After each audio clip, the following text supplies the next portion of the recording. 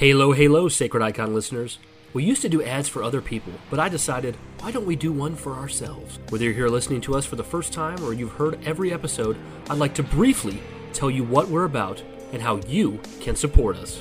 We have been doing this podcast since 2019, and with that has come lots of changes. We started as a primarily Halo-only show, but have evolved, Combat evolved, over the years to talk about a wide variety of things in the realm of nerd culture. As you can imagine, we've made numerous changes to our platforms, usernames, and emails over the years, so now is the time for me to set things right and give the Covenant back their bomb. You can join our Discord by clicking the link included on our podcast feed. You can also send us an email or a voice message at sacrediconpodcast@gmail.com. We have a YouTube channel at youtube.com/sacredicon, and we no longer use Twitter or X or whatever else the kids are calling it these days. So if you see someone who looks like us there, just know it's not us. Lastly, you can support us on patreon.com/sacredicon and receive a bevy of bonus content.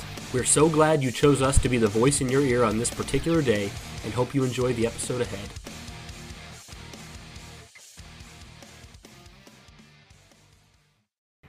Hello. 3 times for you, Aaron, if you're listening. Boom, boom, bang, bang. Triple kill. Hello again, everyone, and welcome to the one and only Sacred Icon podcast. We are back with episode 92, featuring a very special debut.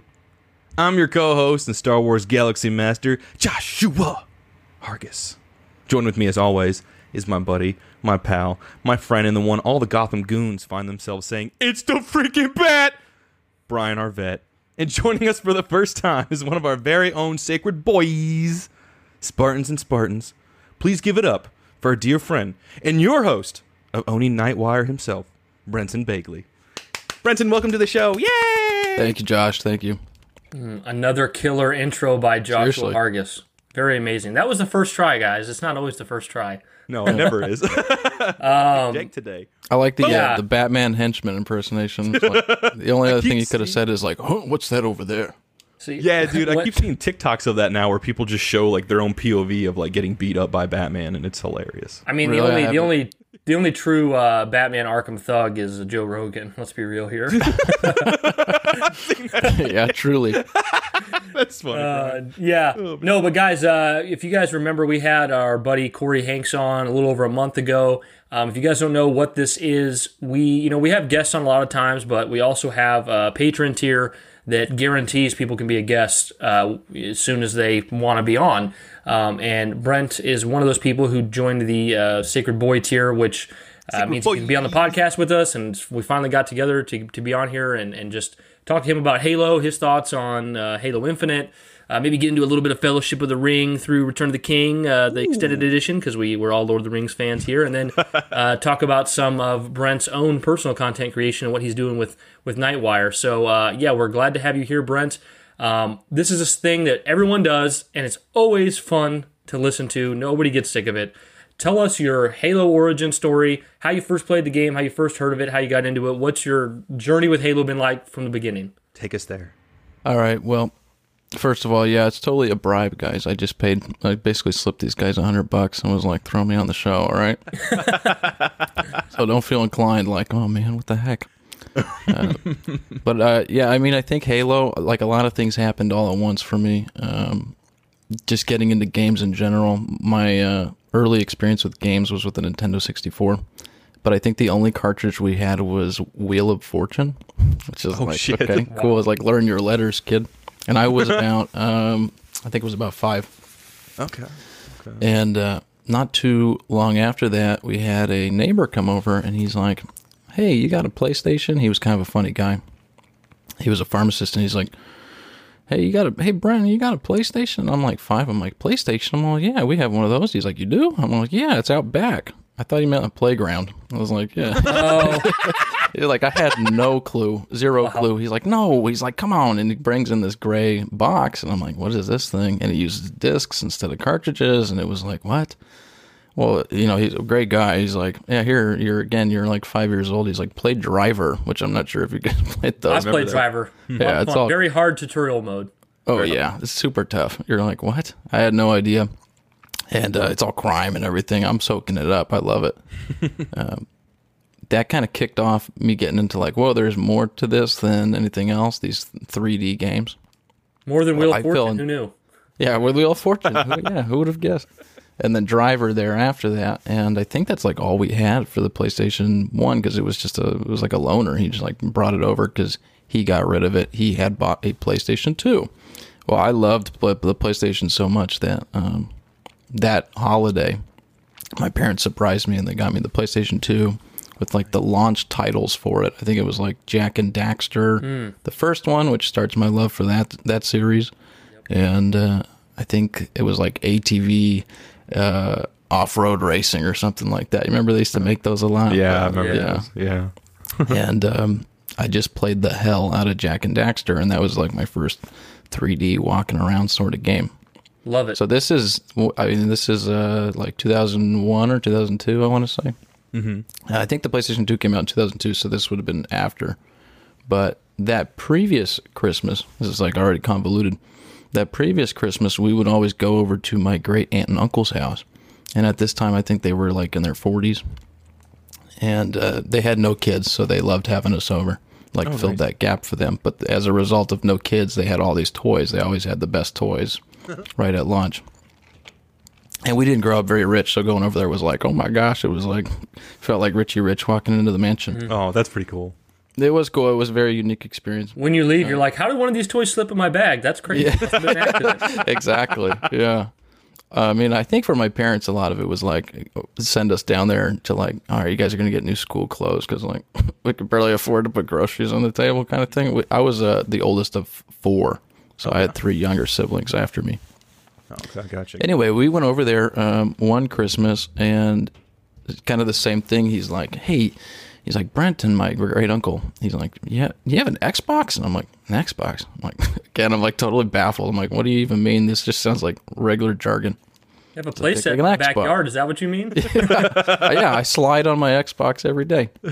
No, he's like, no, come on. So he takes us in and he loads up Halo, of course, because this is like right after it had come out. And I'm like, oh, that's kind of cool. That looks neat. And he's like, yeah. But then he goes down to the bottom of the menu where it had the demos. And he's like, here you go. Play Fusion Frenzy. Oh, wow. I'm like, oh, it works for me. I love that. Bill Gates' favorite game, if you weren't aware. Yeah. Fusion Frenzy. Yep. I love that game. Played the hell out of it. Plus, it had, I think Fusion Frenzy had 4-player co-op. So then it was something that I could play with the younger siblings. But at this time, like, my youngest sister, she might have been only, I don't know, like 1 or 2. So we were all still really young. Well, I would kind of like, once everybody would leave the room, I eventually got curious and I'd sneak out of Fusion Frenzy and sneak into Halo. And then my uncle saw me playing. He's like, you can't play that. It's got guns in it. But he knew I was maybe a little smarter than the average bear. So he was like, all right, well, I'll give you a shot with it. And that damn Duke controller, I mean, it's like, I could not. I had to hold it up with like my knee practically. I was like such a small kid. That's my favorite controller, but I get it's so big. I would love to buy one just for PC, but man, the prices are jacked up on them. The new ones. Pretty high, yeah. So that's kind of it. I remember playing through Halo, playing through Pillar of Autumn, and anything where it got dark, where you needed the flashlight. Again, I'm a little kid. I'm like, I don't want to play this. I just hand over the controller. I'm like 6. I'm not even 6 yet. I hand over the controller to my uncle. I'm like, get through this part, man. I can't do this. Too dark. When we get out of Pillar of Autumn and we get onto Halo, I remember that's when, and I know a lot of people have a similar experience, that's when my mind was blown. That's when it's like, wow. I mean, I had gotten some of that sensation of Corey Hanks talked about this too. It's like a lot of those games from that time, there would be some sort of set piece where you could step out and you could really soak in the scale of that world. Yeah. And you get a little bit of that in some of the PS2 early launch titles, like with Jak and Daxter and stuff. But with Halo, it was just like, yeah, I felt this sense of adventure was ahead of me. And it was an incredible feeling for a 5-year-old. I wasn't even 6. I mean, it's hard to beat to this day. I think being in the first person perspective also did wonders for making it feel that way. You know, like you said, Jak and Daxter, which is one up there with some of my favorite games as well. Great game, but yeah, Jak and Daxter was like perfecting a formula we'd already had for 5-6 years, and Halo was like this whole new thing to consoles. It was really amazing. So then, where were you at come time for Halo 2? Then did you have your own Xbox by then? No. So yeah, we grew up really, like I said, we grew up really tight. Everything that was like new or special usually came from somebody else's house. And like I was lucky to get Jak 2 when that came out. And that was also mind-blowing for different reasons. Turn this into a Jak and Daxter podcast, but it's like similar reasons. No, dude, love it. You know, Halo's all like touring around. The first Halo, Combat Evolved, is touring around a mostly natural environment. And then the second one is like, well, it's a cityscape. It is kind of mind-blowing. It's totally different environments. Jak 2 does the same thing, right? It's like 200 years in the future or whatever. It's like a city. And it's obviously way more edgier and grimier. Oh, yeah. That game. Not that Define Halo is edgy. really that, but Yeah. I think you guys have said before, too, and I wildly agree. It's like Halo 2 is more realistic in a way. It's like going for a realistic aesthetic. But anyway, my experience with Halo 2 is 2 more Christmases later, the same thing, going to his house, and he's like, hey, did you play Halo 2 yet? Like, he doesn't know that I don't have an Xbox at home. I'm like, no. I'm like, there's a second one of these? And now I'm only like 7 or such. Again, same experience. Now he's like, just here, play it, load it up. And we could play together. It's just great.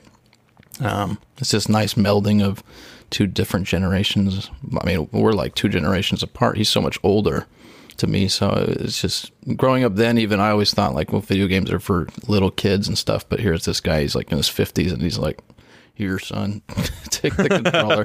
You know, that's cool. I was like, all right, yeah, I didn't know any adults that were really into video games. Sounds like that kind of like was able to kind of bring you guys together, like a tie that kind of bonded you guys. Oh, big time. It's like And to this day, Keys. what's It's like a that? Captain Keys moment where he hands you the Xbox. He's like, I don't keep it loaded. Yeah, exactly. That's good, Brian. Yeah, no, you're probably right. I mean, I think him and I have a really strong bond. It's funny now. I've been trying to give him an Xbox for years. I'm like, come on, man. He hasn't played anything since Halo 2. He's like stuck in this time capsule where for him, Halo 2 is like, that was the ending. Even with the cliffhanger, he's like, well, I'm done here. Wow. And I think it's just because he aged into it. Now he's finally, he might take me up on the offer. He's like, because I'm finally getting rid of my Xbox One. I never use it. I'm like, I got this, and it's got every Halo game in the last, whatever years on it. He's It'd be really interesting to hear his opinions if he played through them all, like how he thought, If I he would arrived love it. at some of the same opinions as the rest of the community, or if he had completely wildly different opinions. He could be like, Halo 3, I really didn't like that one, but Halo 5 was peak, and you'd be like, okay. okay, interesting. Yeah. Well, that's I don't know. I'm I'd glad. be really curious. I mean, yeah, I would love to sit. I mean, the idea is, I don't know how you'd feel about it, but I would love to sit and just record even just his like 10-minute take. I mean, this is a guy who's well into his 60s now.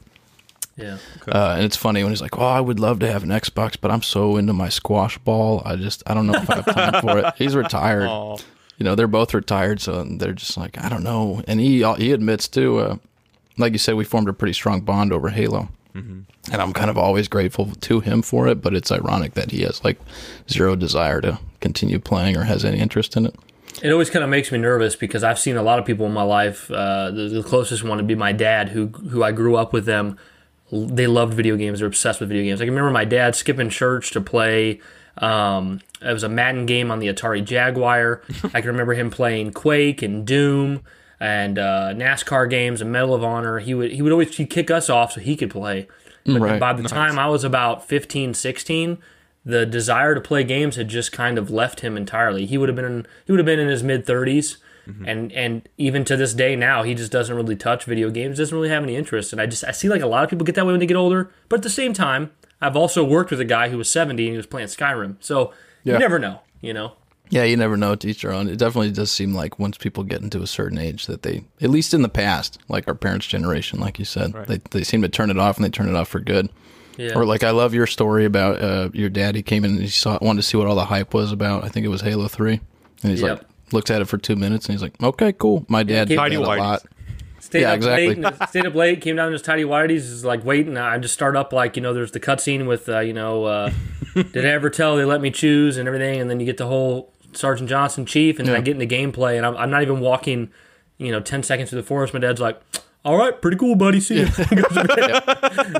It's like same nothing. thing. My dad would do the same thing. Like the guy, you can tell there's like still a little bit of a flame behind those eyes for video games, but not enough to sit and want to play them. Not enough to reignite the fire. No, I know Right. exactly what you're saying. Well, it's weird. I think it's just changed so much compared to like the games that were out when that were relevant when they were kind of around our age. Sure. It's just made such a jump. Like if I look at the games like Halo 2 compared to now, I don't feel like it's as big of a graphical leap as it was from like some of those early PC games like Wolfenstein. I know my dad loved playing that. That was big for him. Doom, Duke Nukem, all that kind of stuff. So. Well, I think we've said it before, and this could be an entire episode on its own, but it's like, for me, the 360 era was kind of like the perfect blend of the future's promises and the past's like simplicity, you know, because in the 360 it was like you got every game coming out working.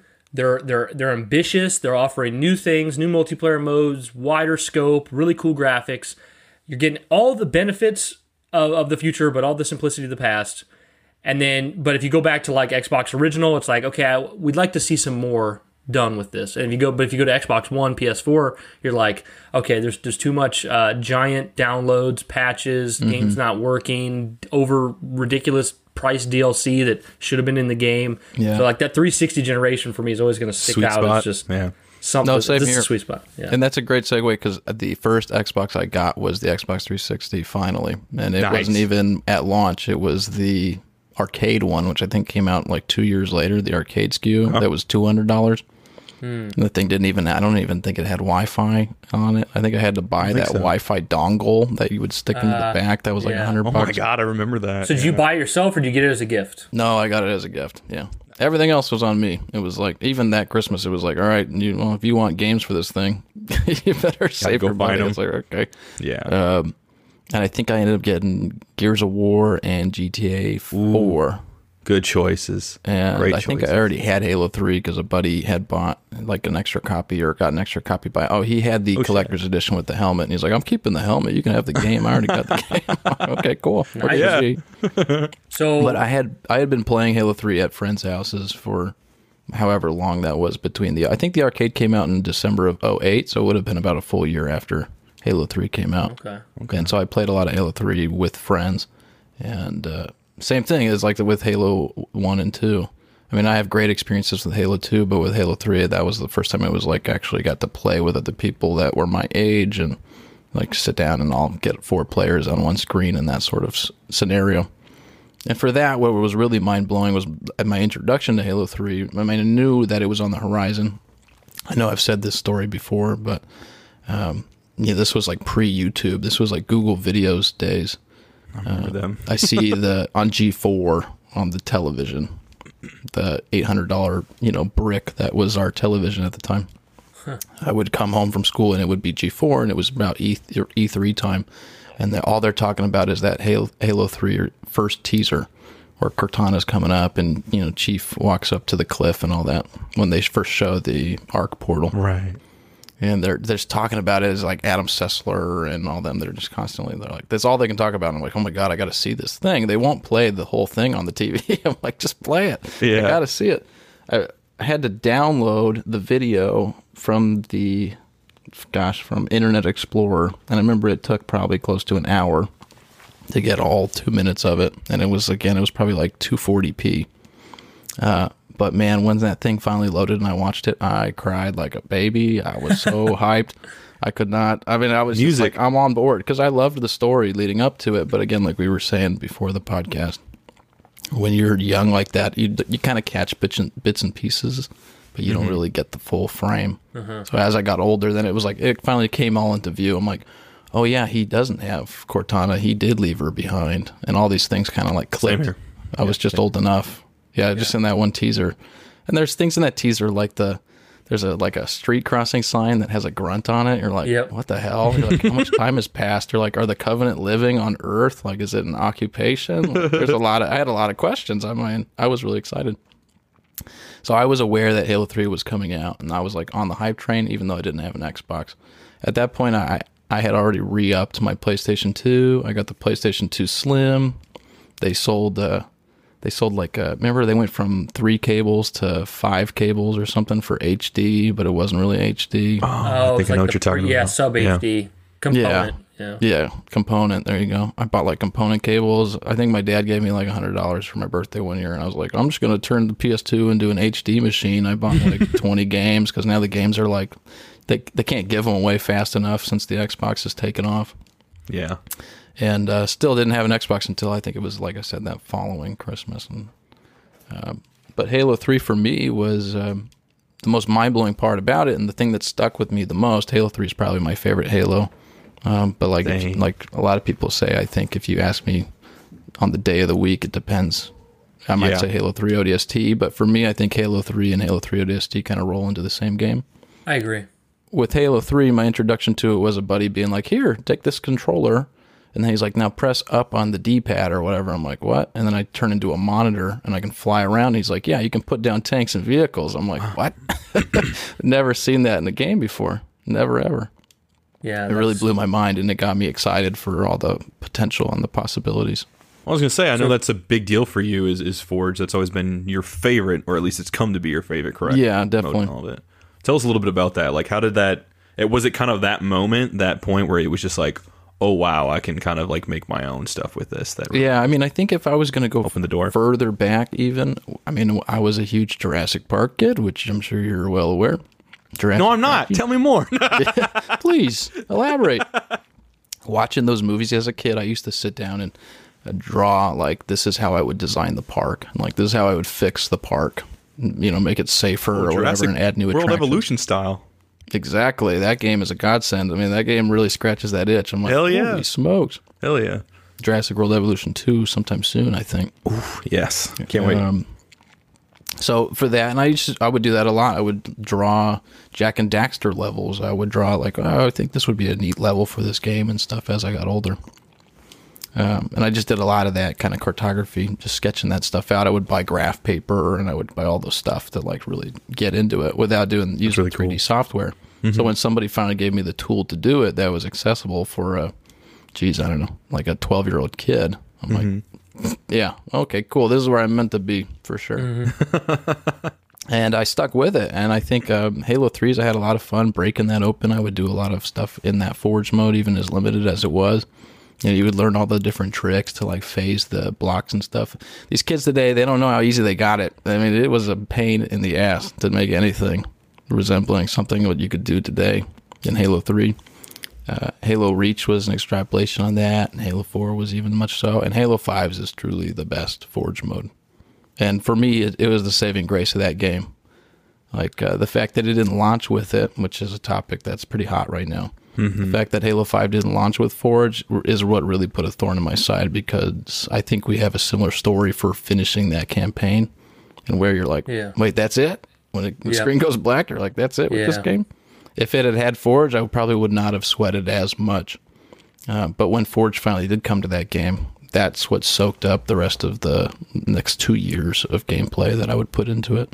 Well, see, that's impressive. One of the reasons I'm really glad to have you on here to talk about that, because I've actually talked to several people, both online and in my real life, going about life, that when they hear that Infinite's not going to launch with Forge, which we'll touch on that more later. I want to talk about your history with Halo now, but when I mentioned that to them, I've heard people say to me, well, it doesn't really matter, right? Nobody really uses it. Or, you know, that's not really a big deal, right? Or, you know, it's a very small amount of people. It's dismissed a lot more than and I'm like, I'm like, you know, because these people that I'm talking to are, at least in person, they don't have the exposure to Halo that me and Josh do with Sacred Icon.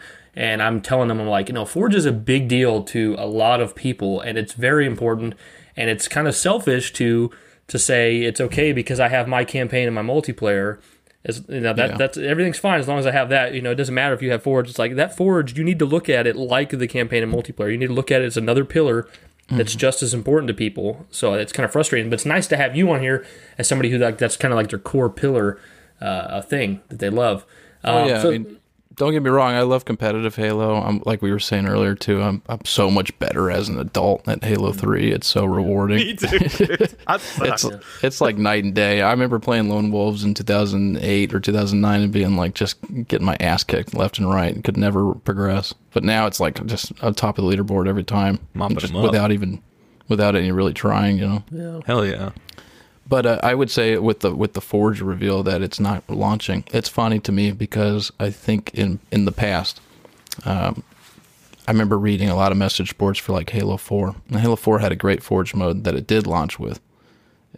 And a lot of people in the Forge community, I remember, would dismiss the fact that the theater mode was missing a lot of features. But Halo 4 at that time, I think people forget, it came kind of at a crossroads between when people were making machinima in games versus today. A lot of the stuff is just made on Blender or on a 3D tool on the computer. They weren't using the game as the tool necessarily. Right.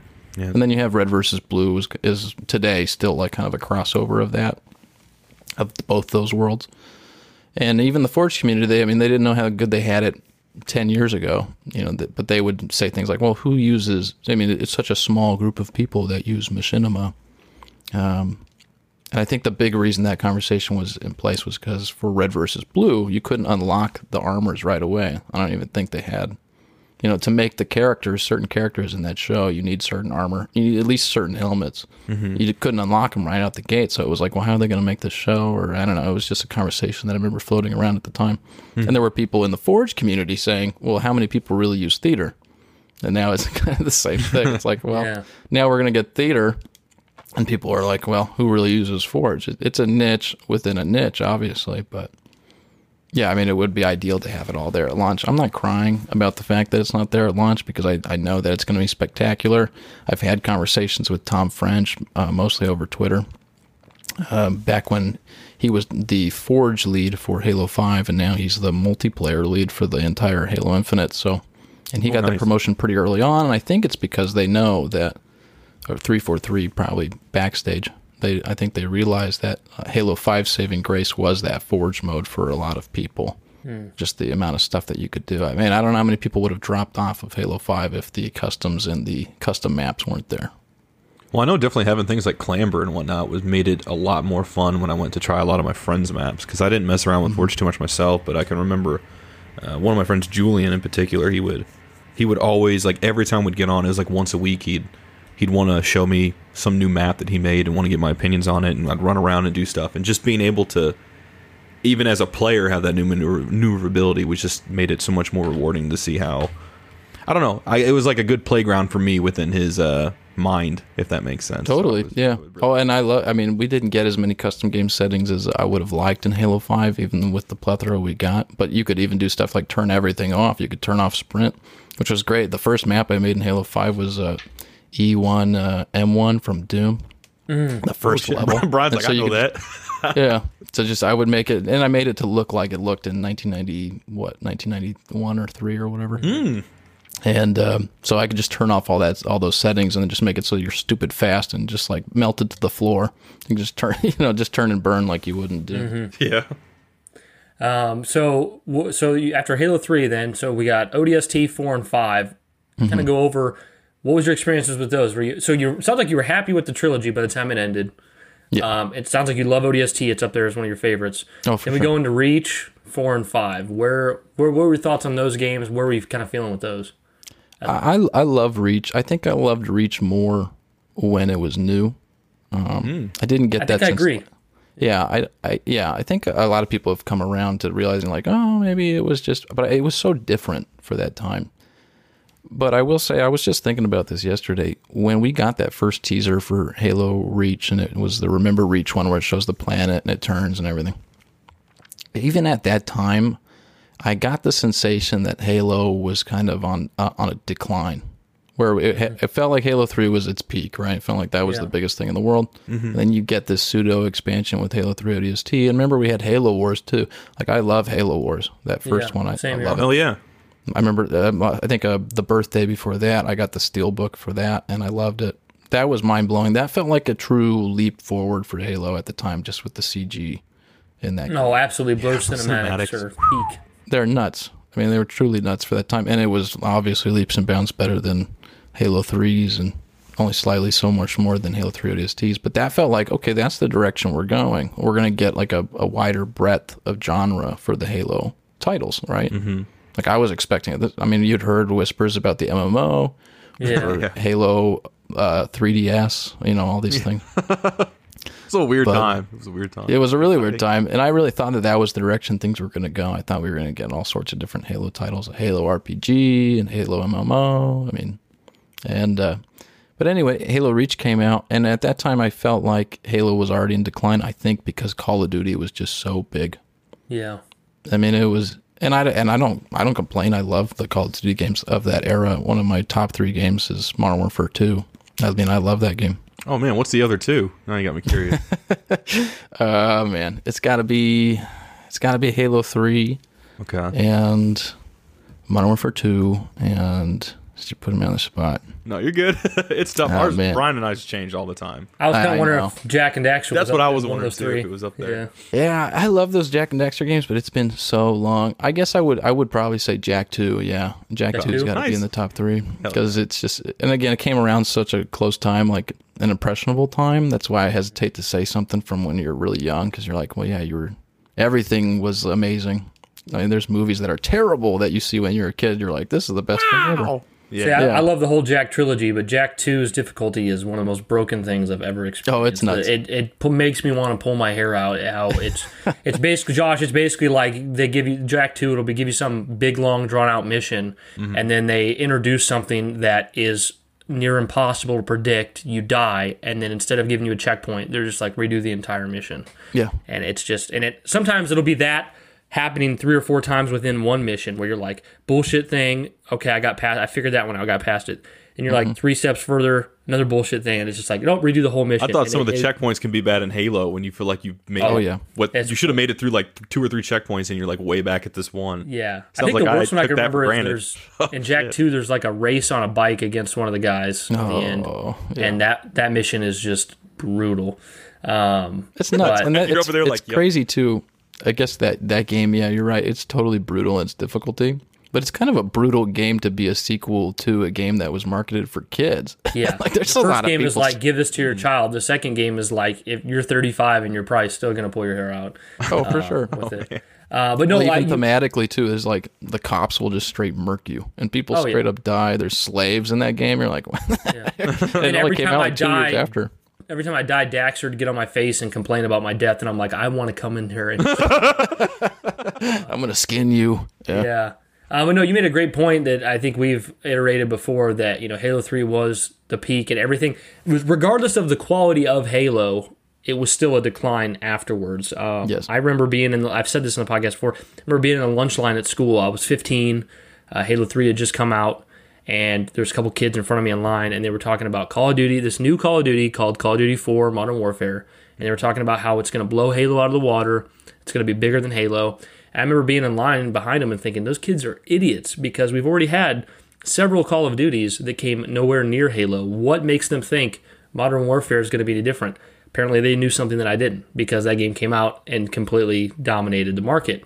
And then, of course, ODST didn't really have a multiplayer. It was more of an expansion. So when that year came by, it wasn't really in the conversation, despite ODST being a great game. And then you get to Reach, and Reach did actually have a great player base. It was near the top of the charts for Xbox Live back in the day, but it was nowhere near Call of Duty. And you'd seen some of the franchise fatigue combined with the fact that Reach wasn't like fair competitive with its armor abilities and all that stuff. So it was kind of a weak. It was a weak moment for Halo and its popularity. But at the same time, it was kind of the perfect time for Bungie to bow out because it was like they kind of got out at a great time when they kind of capitalized on its success and then moved on. And then now Destiny is this huge thing. And then you have 343 trying to build Halo, understand Halo, and move Halo forward when it's already less relevant. And then they're already introducing their new concepts and they're a new developer. So it's just a tough thing. So for you then, were you nervous for a new company making Halo 4? Were you hyped when you saw Halo 4's trailer? Where were you on that? I was pretty split. I was thrilled that a company was put up to take over Halo, like take the reins. I mean, I thought that showed a lot of value. It made me feel like, okay, this thing's not going to die. Yeah. This is really, somebody's going to take this thing and they're going to herald it forward, and that's really exciting. I mean, that promise was really exciting. And then it kind of only reared its head in the form of books right away. I was knee deep into the Halo books at that point, and I think I was reading Halo Evolutions. I think that's the one with all the short stories. Nice. Yeah. And I love every little short story in there. They're all so unique. But I think that might have been the first novel right after 343 took over. And I hadn't even realized that this exchange had taken place until I looked at the back of the book and it said 343 Industries. I'm like, what the hell is this? Yeah. I'm like, oh, this isn't a Bungie, because I had just finished Contact Harvest, and that one says Bungie instead of 343. So I was like, wait, who's 343? And then you look it up, and you're like, holy shit, all the smokes. So So I was nervous, knowing it wasn't Bungie, and then Bungie was out there making some. This was the long pause before Destiny 1, so they made some like mobile game with pirates in it or something like that. Yeah, Crimson something. Yeah, I remember that. and so you're like, all right, well maybe. Remember that? Holy shit! Yeah, this was God. What was that? Like 2011. Yeah, they announced like They basically were talking about how they were passing Halo over to 343, all their assets, all their data, and then they were going to go dark. But they also announced this thing called Bungie Aerospace, which was supposed to be Bungie helping indie developers get out there. But after they announced it, they helped one game. It was some pirate game called Crimson something. I can't remember what it was. And then after that, the Bungie Aerospace thing, to my knowledge, just kind of died. It never went anywhere. Yeah, I don't think that anything came from that after the fact. Man, that's crazy. And then they were dark for years. And then what sucks is I think it was like 6 to 8 months before they came out of the darkness. It leaked that the game was going to be called Destiny. Yeah, I remember Destiny, the name got leaked. And people were like, what kind of corny shit is this? Yeah, But it sounded. don't get me wrong, I love Destiny. No, that's what's funny is because like the same thing with Halo. It was like Halo, is that a girls' game? Is that like a Barbie game? Yeah, truly. And then but they went with it, and then Destiny. It was like Destiny. It was Destiny's Child. Like I don't want to play that. And you get further along, and now you look at Destiny, and you're like, that's badass. Like they've made it cool. Man, something I gotta bring up though. You guys made me think about it. Is what the hell was it that had people so collectively anticipating Modern Warfare? Because I remember that game. Yeah. Being promoted, and then I remember asking my mom, I was like, hey, can you help me get this game? Because all my friends were really excited for it. And then I remember playing it, and I could never get them like off of that game to play Gears or play Halo or whatever. And I had fun playing it. It wasn't as much my thing, but like I could see the shift changing. But at the same time, it felt like, it's not a slight to Call of Duty, but it didn't feel like earned. Like with Halo 3 feeling like the biggest, the peak of Halo in a sense, it felt like you built up to that. Whereas for me, it was just there was all these different Call of Duty games and stuff, and then suddenly Modern Warfare is in this new direction, but it had just hype. No, it's a good point. I don't know if they advertised Modern Warfare super well. I think it advertised itself, right? I think a lot of people who grew up, this was when we had just entered the war in Iraq. This is a one-off funny story, but I learned how to use the remote control for the television the same morning that George Bush is giving a speech about how we're going to go to war. I was like, what? It's just I turn on the TV and I'm like, what's going on exactly, Dad? We're going to war? Like, I had no idea. What a day. Oh, man. I think that game advertised itself because of its setting. I think a lot of people were growing up looking at that maybe were interested in joining the military, who were still too young to join the military. And then this game comes out that's kind of an analog for it, and it's an accessible one at that. People know how to play first-person shooters because of Halo.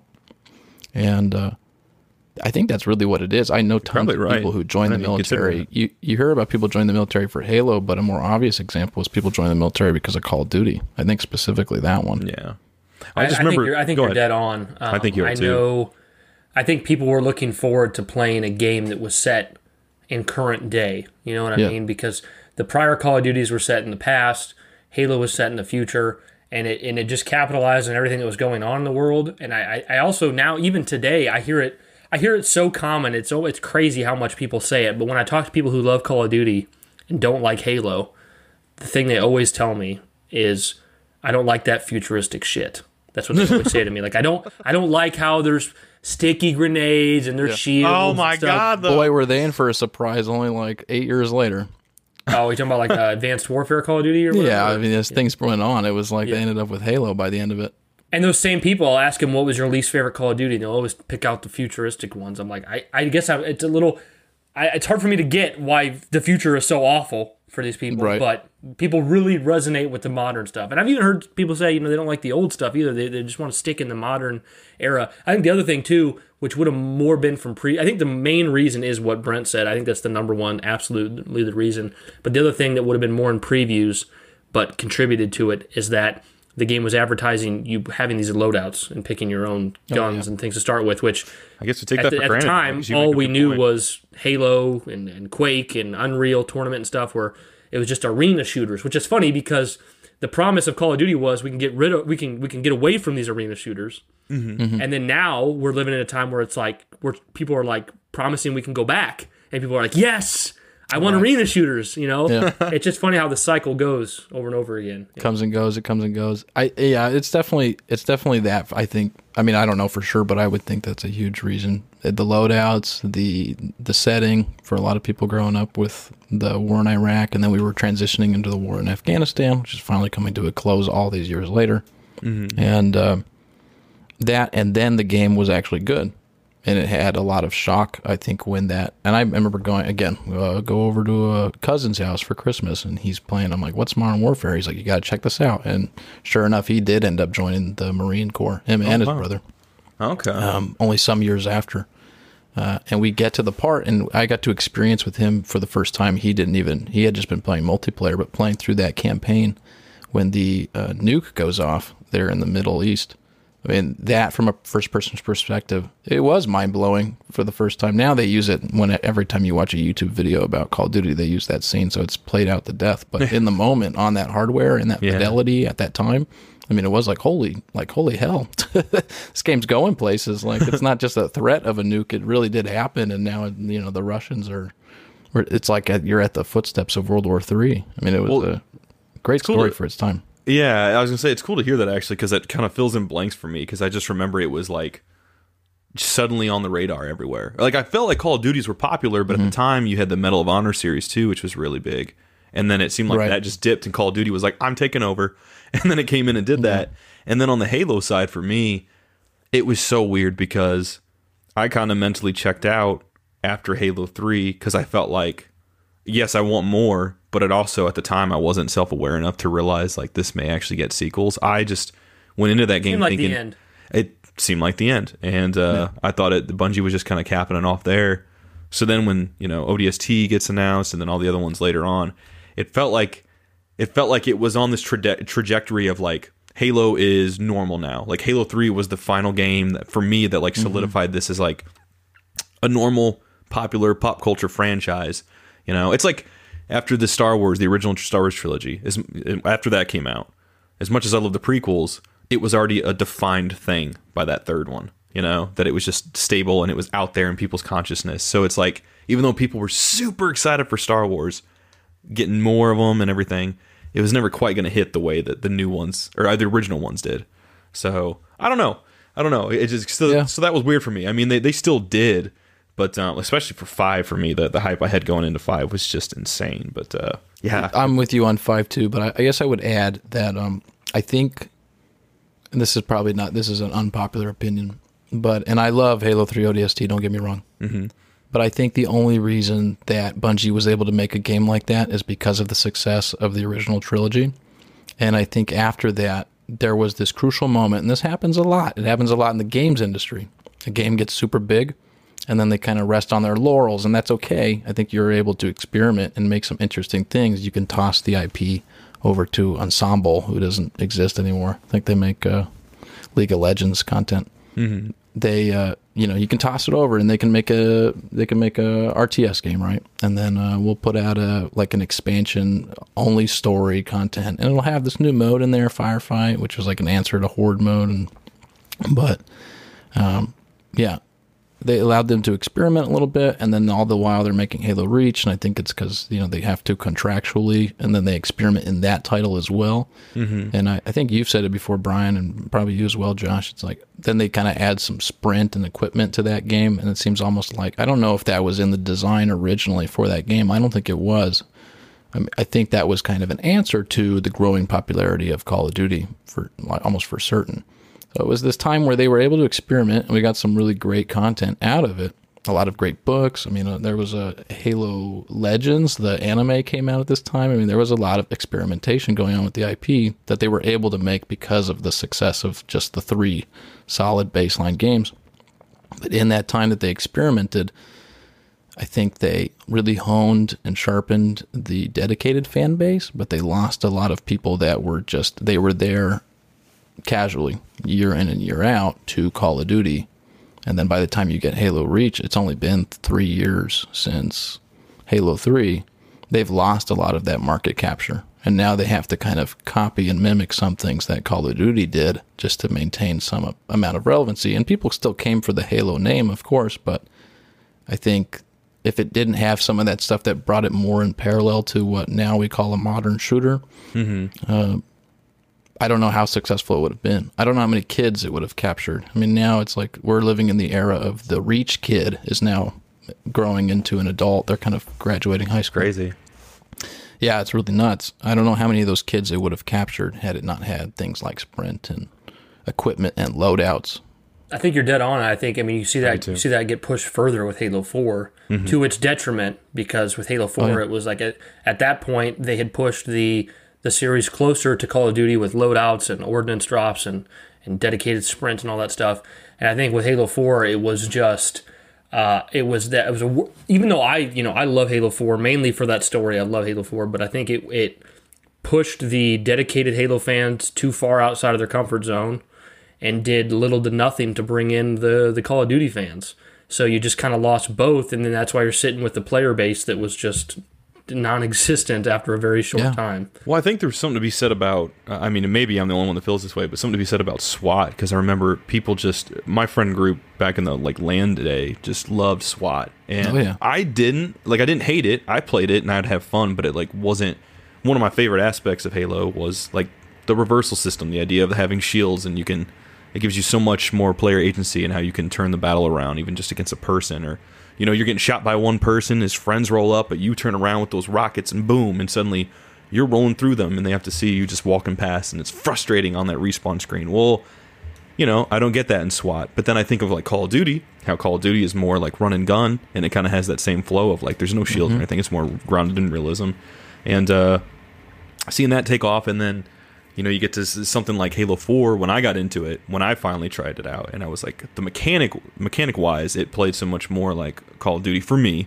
Not saying that's objectively true, but for me it did, and I was like, man, I feel like everything's telling me I should really like Call of Duty, but I just don't as much. I love Halo. So it was really a weird rock and a hard place, because it's like I don't have any reason to not like Call of Duty, but I couldn't quite figure out where I stood on Halo 4 for a long time.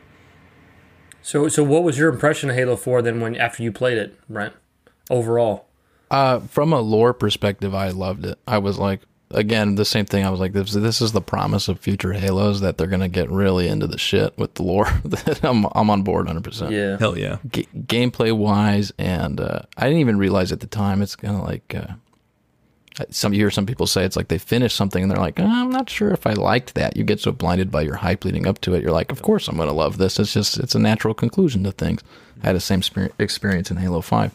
With Halo 4, it was a similar thing where it's like I got to the end of it and I'm like, man, I really liked a lot of that, but I don't know if I loved it. I don't know if I really loved it. And I didn't even have as much of a visceral reaction to Cortana dying as I thought I was going to have at the end of that game. I mean, I was excited with the epilogue revealing that the Didact, at least we thought at the time, was not composed and that he'd be coming back. I thought this was going to be our main villain. I think he will be again one day. But that promise, going back to Earth, there's a lot to really like thematically in Halo 4. But that art style, I think, was the secret thing that it didn't occur to me at the time playing it that would be the thing that would kind of drive me away from it. It was too jarring, too sudden. And Halo Reach experimented, but like it had its grounds in everything in that game. You look at it and you go, this is a prototype for something we've gotten in a later Halo, or on the timeline a later Halo. But I'm in the same previous boat, Brian. titles. Yep. Yeah, so you see this foundation. It's almost like they reduced everything down from what it originally was. In Halo 4, they didn't extrapolate on the things that were already there. They just made wholly different things. Like the Forward Unto Dawn itself is like an entirely different ship. It's not even the same ship. It looks nothing like it. Yeah. When I was playing that at the age of, 16, I guess I was. No, I think, I was like 18 maybe. Turning 18. When I played that, I don't think I realized how jarring that art style swap was until later on. And then I started seeing people argue about it. And it really clicked. I'm like, that is probably the biggest thing that turned me off of that game. And I bounced off of Halo 4 fast, like way faster than any previous Halo, just from the multiplayer alone. I dug it. I liked it. I liked Call of Duty's. But like you said, Brian, I don't think it was enough Call of Duty to get someone who enjoyed Call of Duty to stick around. Yeah. Yeah, absolutely. No, I mean, I think many people echo all the same statements that you just made about Halo 4. I think those are very common complaints and issues. I think for me, it's weird. I saw we've had Actman on here before. I saw a tweet from him that I don't agree with, but I still like the tweet because it made me think. His tweet was, I can believe you enjoyed the story of Halo 4, but it's impossible to convince me you enjoyed the gameplay. Which I don't agree with the tweet because I'm like, come on, people can like the gameplay. I get that. Sure. But the reason that tweet stuck out to me is because I'm like, just in the way you just said, where you don't really realize things in the moment because of the hype. As all this time has passed, if I look back at the Halo games, Halo 4's gameplay is probably the weakest for me of the whole series. And it's weird because it feels good and it's fun, and I didn't notice it in the time, but like, there's something about, like, if I go back to Halo... Now, obviously, Halo 1 is a little archaic, and that's just because of its age. But if I go back to Halo 2 or 3, or even Reach, it just kind of feels like I'm putting my feet into comfortable shoes, you know? When I play Halo 4... Putting on them slippers? Yeah. I play Halo 4, and I'm like, I don't get that feeling, you know? And I even get it more from Halo 5 than I do 4. Something about 4 just kind of felt a little off, and so when people bring that up, I think I resonate with it completely. Yeah, I don't know how much of that is, and I think even at the time, speaking of dads in underwear coming to see that opening cutscene in Halo 4, when the fidelity of that cutscene is truly striking, and my dad he's like, all right, let's see what the hype about. Halo 4 was the only one of the Halos that I got to go to a launch party for at a GameStop. I was in that, and I had kind of arranged most of it. I remember I drew blue 4s on my cheeks and stuff. And my youngest sister, the same one who was 2 when Halo 1 came out, she had grown up playing with me on the couch. So she was like, by the time Halo 4 came out, she's 12. She's like, I'm on board. I'm gonna go sit with you. We're gonna go wait for this game. That's cool. So I mean, I was ready for it, just on the fact that it was a Halo, and sit in front of a GameStop, and people showed up to that GameStop. I remember it had to be at least 100 people waiting in line for Halo 4, and this is not a big city. I grew up in a small town called Salinas. It's like a farm town here in California. And there's people like, oh, thanks for holding my spot. I mean, more people are coming closer to midnight. There's pizza and all sorts of stuff going on. They're running contests, and I mean, it was a big deal. It was a huge launch for Halo 4. Where was I going with all that? I kind of lost my spot. But the opening cutscene to that game is super cinematic. And again, it gets you right away. You're like, if you had just played the games, you're like, why is Master Chief a kid? And you're like, what? This is the Chief, and who's Dr. Halsey? There's a lot of story beats that were new to a lot of people. I would say the majority of Halo fans at that point. But it sets itself up to be really cinematic, and then you play that first level, and I kind of like them, but there's QuickTime events, and I think the game does a lot for you. Corey talked about this too when he was on. Halo 2's melee kind of, it takes away some of your agency. I think Halo 4 does a lot of that too. And I don't know if it's just because there's a lot of art on top of a pre-existing engine in that game. It's the same engine that made Halo 3 and made Halo Reach, right? It's been retooled. It had a whole new group of people working in that engine. So they didn't know exactly maybe quite how to make it feel like a Halo game, but then they slapped a lot of art on top of, the existing structures of those previous Halos as well. And I think it kind of made things seem clunky, like the BR doesn't seem quite right. It doesn't seem quite as snappy. The AR seems like spraying a hose a little bit. Like it's kind of like you just aim it in any direction and it just wants to do its own thing. Mm-hmm. There's a lot of weird stuff, and then even just the movement in there too. I think when it takes you and throws you into a QuickTime event or the assassination or something, it is really snappy. It's a pre-rendered little thing. But the rest of the movement in that game, you're right, Brian. I think it just fell off. It felt like floaty. I think people describe bad Mario games as being kind of floaty. You don't have a lot of precision in your movement. I think Halo 4 felt that way for me. Yeah, I know. I completely agree. So where does that put you for Halo 5? Are you getting hyped for Halo 5 when that's super coming hyped? out? Yeah, I was Hell yeah. I was down to the ground hyped. With the beta just alone for that game, when they show the Spartans at that menu standing over that holodeck table. Yeah. I was like, oh my God, we're gonna are we gonna get to like walk around the spaceship, like walk around the Infinity and stuff? Like I was already hyped from that, and I was good at it. Like you guys have said in the past, you know, pretty good in the beta. Stayed pretty good with the base game, but man, that campaign, dude.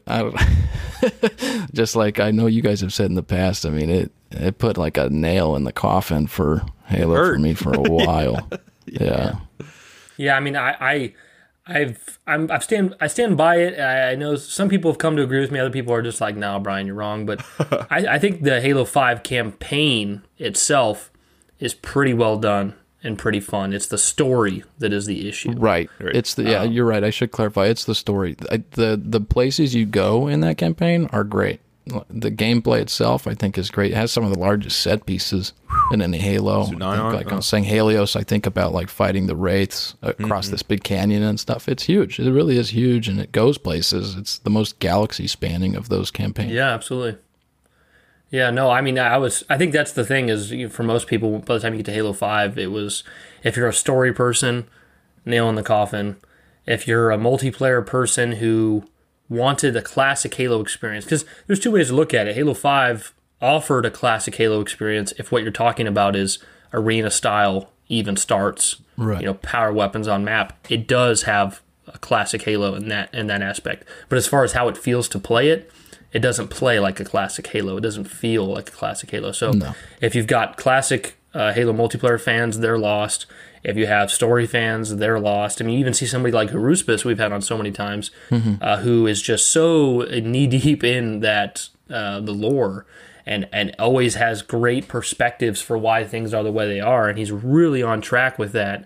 But then he gets to Halo 5, and his response is also like, I can't accept this. There's nowhere for this to go. This is awful. And even today, after he's level-headed out, his head's got leveled out a lot more, you still see him say something on Twitter about, we all remember the giant mistake the created issue was. He'll still say that because it was it was truly just a really bad. I mean, there's somebody out there listening who loved that story. And let me talk about it real quick. Go ahead. No, you're good. Yeah.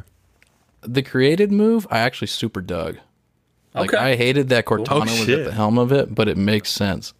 I was actually really looking forward to it. I was looking forward to upcoming Halo games being like an occupation. Every planet is like an occupation, and you're trying to liberate these colonies, and it forces, what's really cool about that, if they had seen it through, which we've yet to see whether or not they do, is you can imagine the galaxy now, all of these races that fought each other for 30 years prior, now they're kind of like stuck together because there's this huge police force, this authoritarian Cortana police force guarding the galaxy. She's not letting any conflict get through.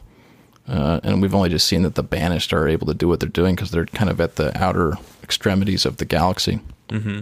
But I think the threat of the Guardians is, even though I think they're uglier than hell, I think they're really poorly designed. The threat is real. I think is really impressive and actually scary. I mean, to imagine like you're living on a world you can't get off.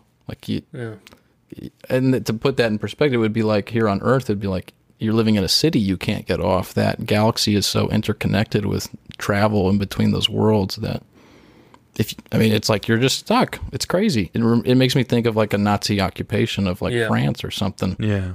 But instead you have these cold malice robots and Prometheans who are now taken over by human AI. I mean, it's really interesting. It could have really gone places. I think a lot of the concept art for Halo 5 and some of the stuff that came out years later showing Halo 5, it shows that the Master Chief fighting robots, a lot of drones and robots and stuff, and I think that's where they wanted to take it. And I try to remind people that Frank O'Connor, he wrote a short story called Saint's Testimony. Mm-hmm. I think it came out in like 2012 maybe, or 2013.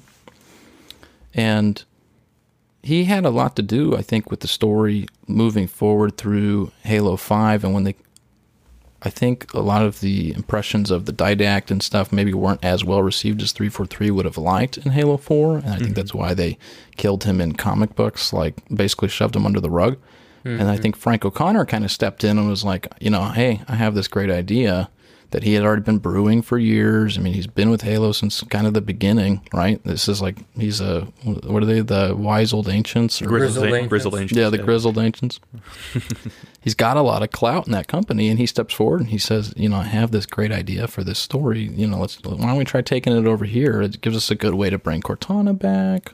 We can really blow people's minds by making her evil. He just blew their minds in the wrong way, unfortunately.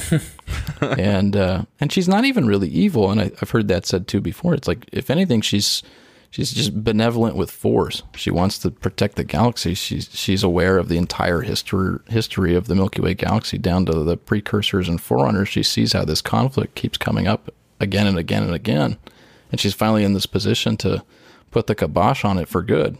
And so she takes it. Mm-hmm. I mean, there's a lot you could do with that story, and so that promise was exciting. I just think the execution was poor. And there's some Cortana's kind of creepy at the end of Halo 5 when she says she's like the hologram of hers in the captain's deck of the Infinity, and they're all freaking out and they're trying to escape that Guardian.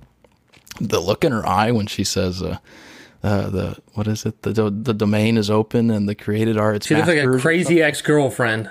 Yeah, she looks nuts. Yeah. She looks truly nuts. It's funny. Intimidating. I just made the weirdest equivalency ever. You just reminded me of Game of Thrones, because what you're saying is with Cortana, she's this benevolent force where she knows all the history of the Milky Way galaxy and can make decisions based off that going forward.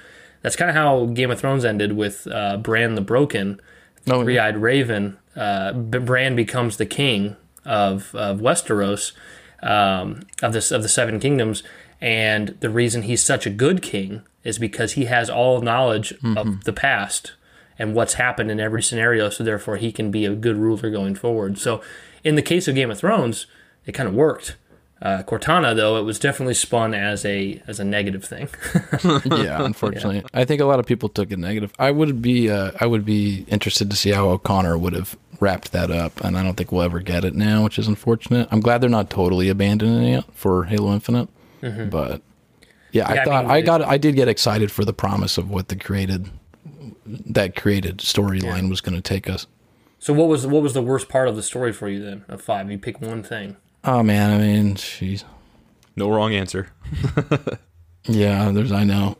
I guess the huge thing that still bugs me is like the cutscenes. They cut so soon. You're like, I love you for saying that. Yeah, dude. There's no direction to this. It's just like real quick little quips. It's like, why'd you even get Nathan Fillion in here if you're only going to use him like 2 seconds? Yep. Every time you show him. Yeah, just when it seems like it's getting good. It didn't feel like a climactic ending to that game. If they were trying to make it be like a Halo 2 cliffhanger, I feel like, and a lot of people disagree, but I feel like the cliffhanger in Halo 2 is actually pretty satisfying. And it reveals a lot to people, right? And Halo 5's cliffhanger, if you're talking about the legendary ending where you see that Cortana has taken Zeta Halo, right?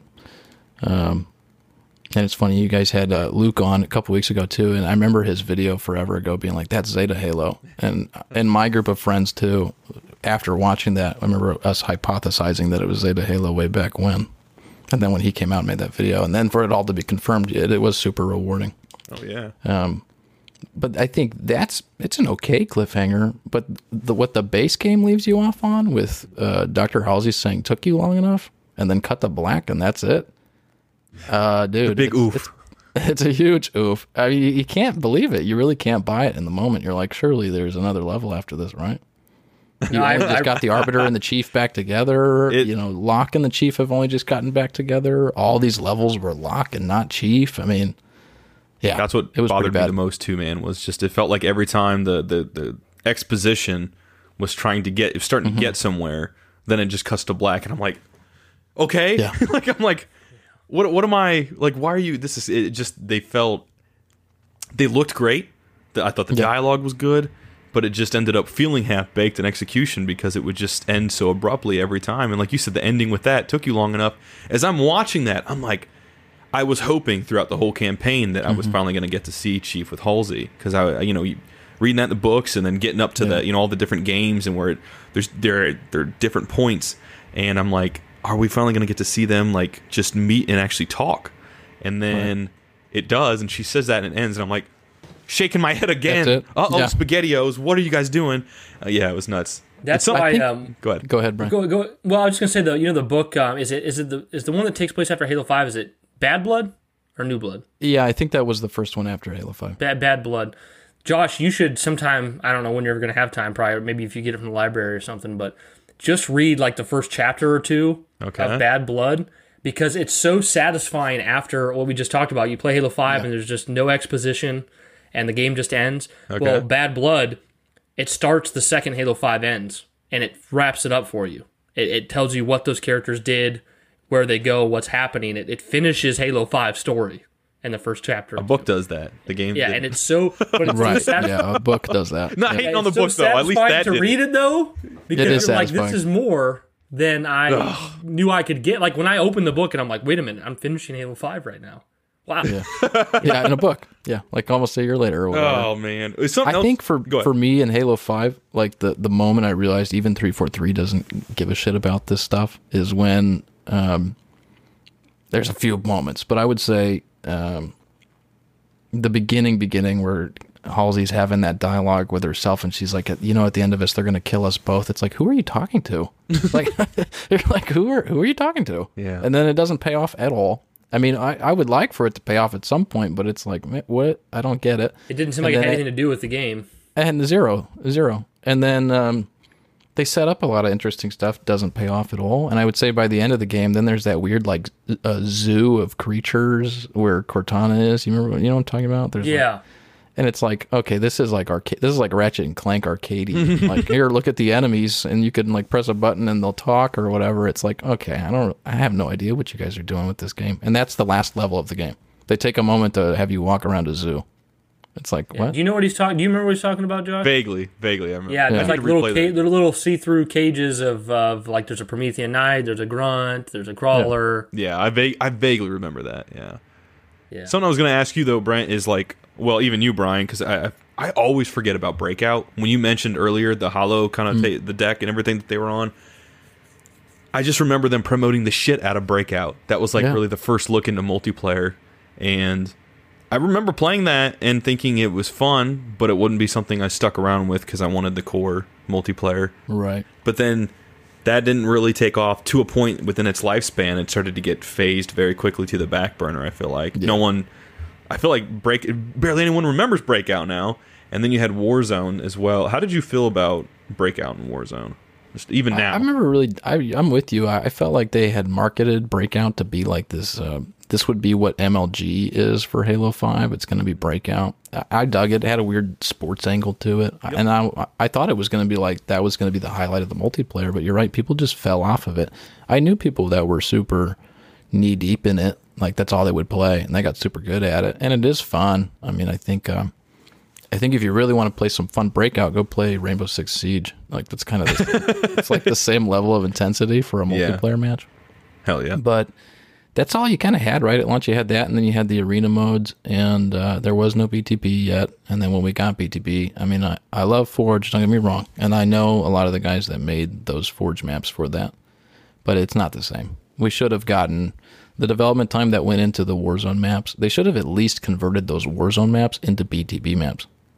I don't know. I mean, that's how I felt. They could have cut That would have been nice. But It would have been preferable to the Forge BTBs that I didn't. Well, because your favorite enjoy. multiplayer Brian aspect is BTB, right? Like in terms of modes and stuff. I mean, actually, no, Josh. I think it's probably 4v4 Arena. Oh shit, It's my favorite. that's what's But, up. yeah, I mean, I really enjoy. I mean, I guess I know why you say that. I mean, I really enjoy like capture the flag and stuff like that. It's more my pace, I guess, than like cutting edge, 4v4 competitive stuff. Yeah. But no, I mean, if I had to pick one Halo mode to play forever, it would be the 4v4 Arena that we got in Halo. Hell yeah. In Halo 5. But it definitely hurt with BTB not being how it. Yeah, no, BTB, I mean, that's where I spend it over at least literally 50% of my time or more. Yeah. So that's a big deal. So, Brent, before we get into the juicy fun topic of talking about Halo Infinite and what's going on with that, just briefly, did you like Halo Wars 2? And you mentioned Halo Wars 1 already. yeah, I still haven't beaten it, but I just a lot of that is because I don't have time. It's just Josh hasn't beaten it either. So yeah, I know all of us have worked in grocery stores, and I manage a grocery store, so it's like I just Killing don't it, have man. a lot of Nice. Hell yeah. time. Yeah, well, it only took 10 years.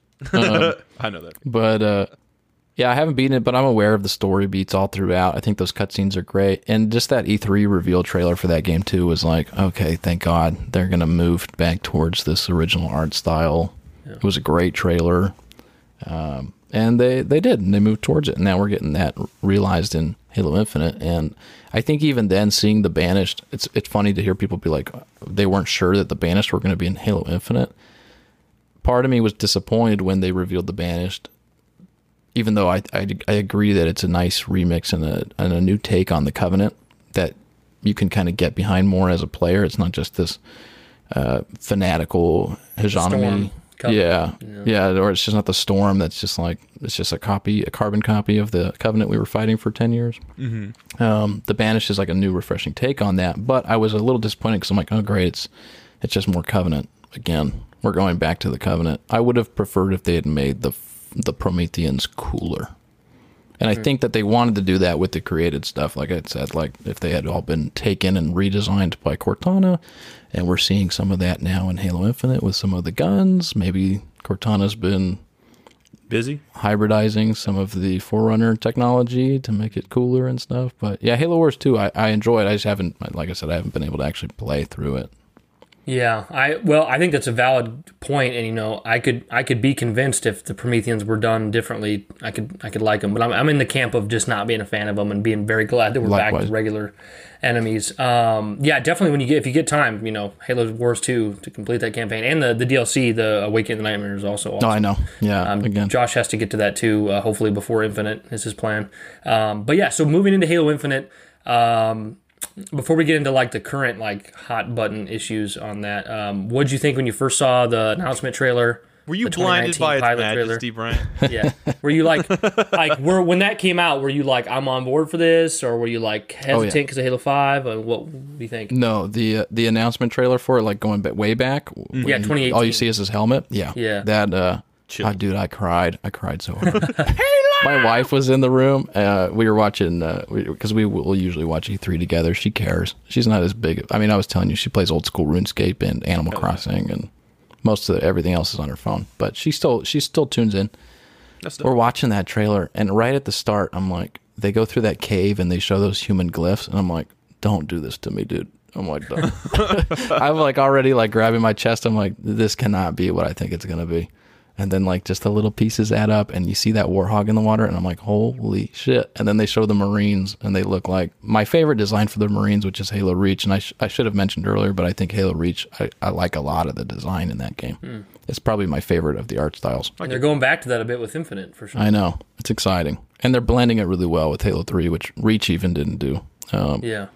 But yeah, when you get that piano note, dude, and Chief's helmet falls down like that, I mean, yeah. I went nuts. I think I pushed away from my computer. I was like, all right, it's back. Just seeing that helmet alone, I'm like, I'm on board. I'm 100% back on board. Yeah.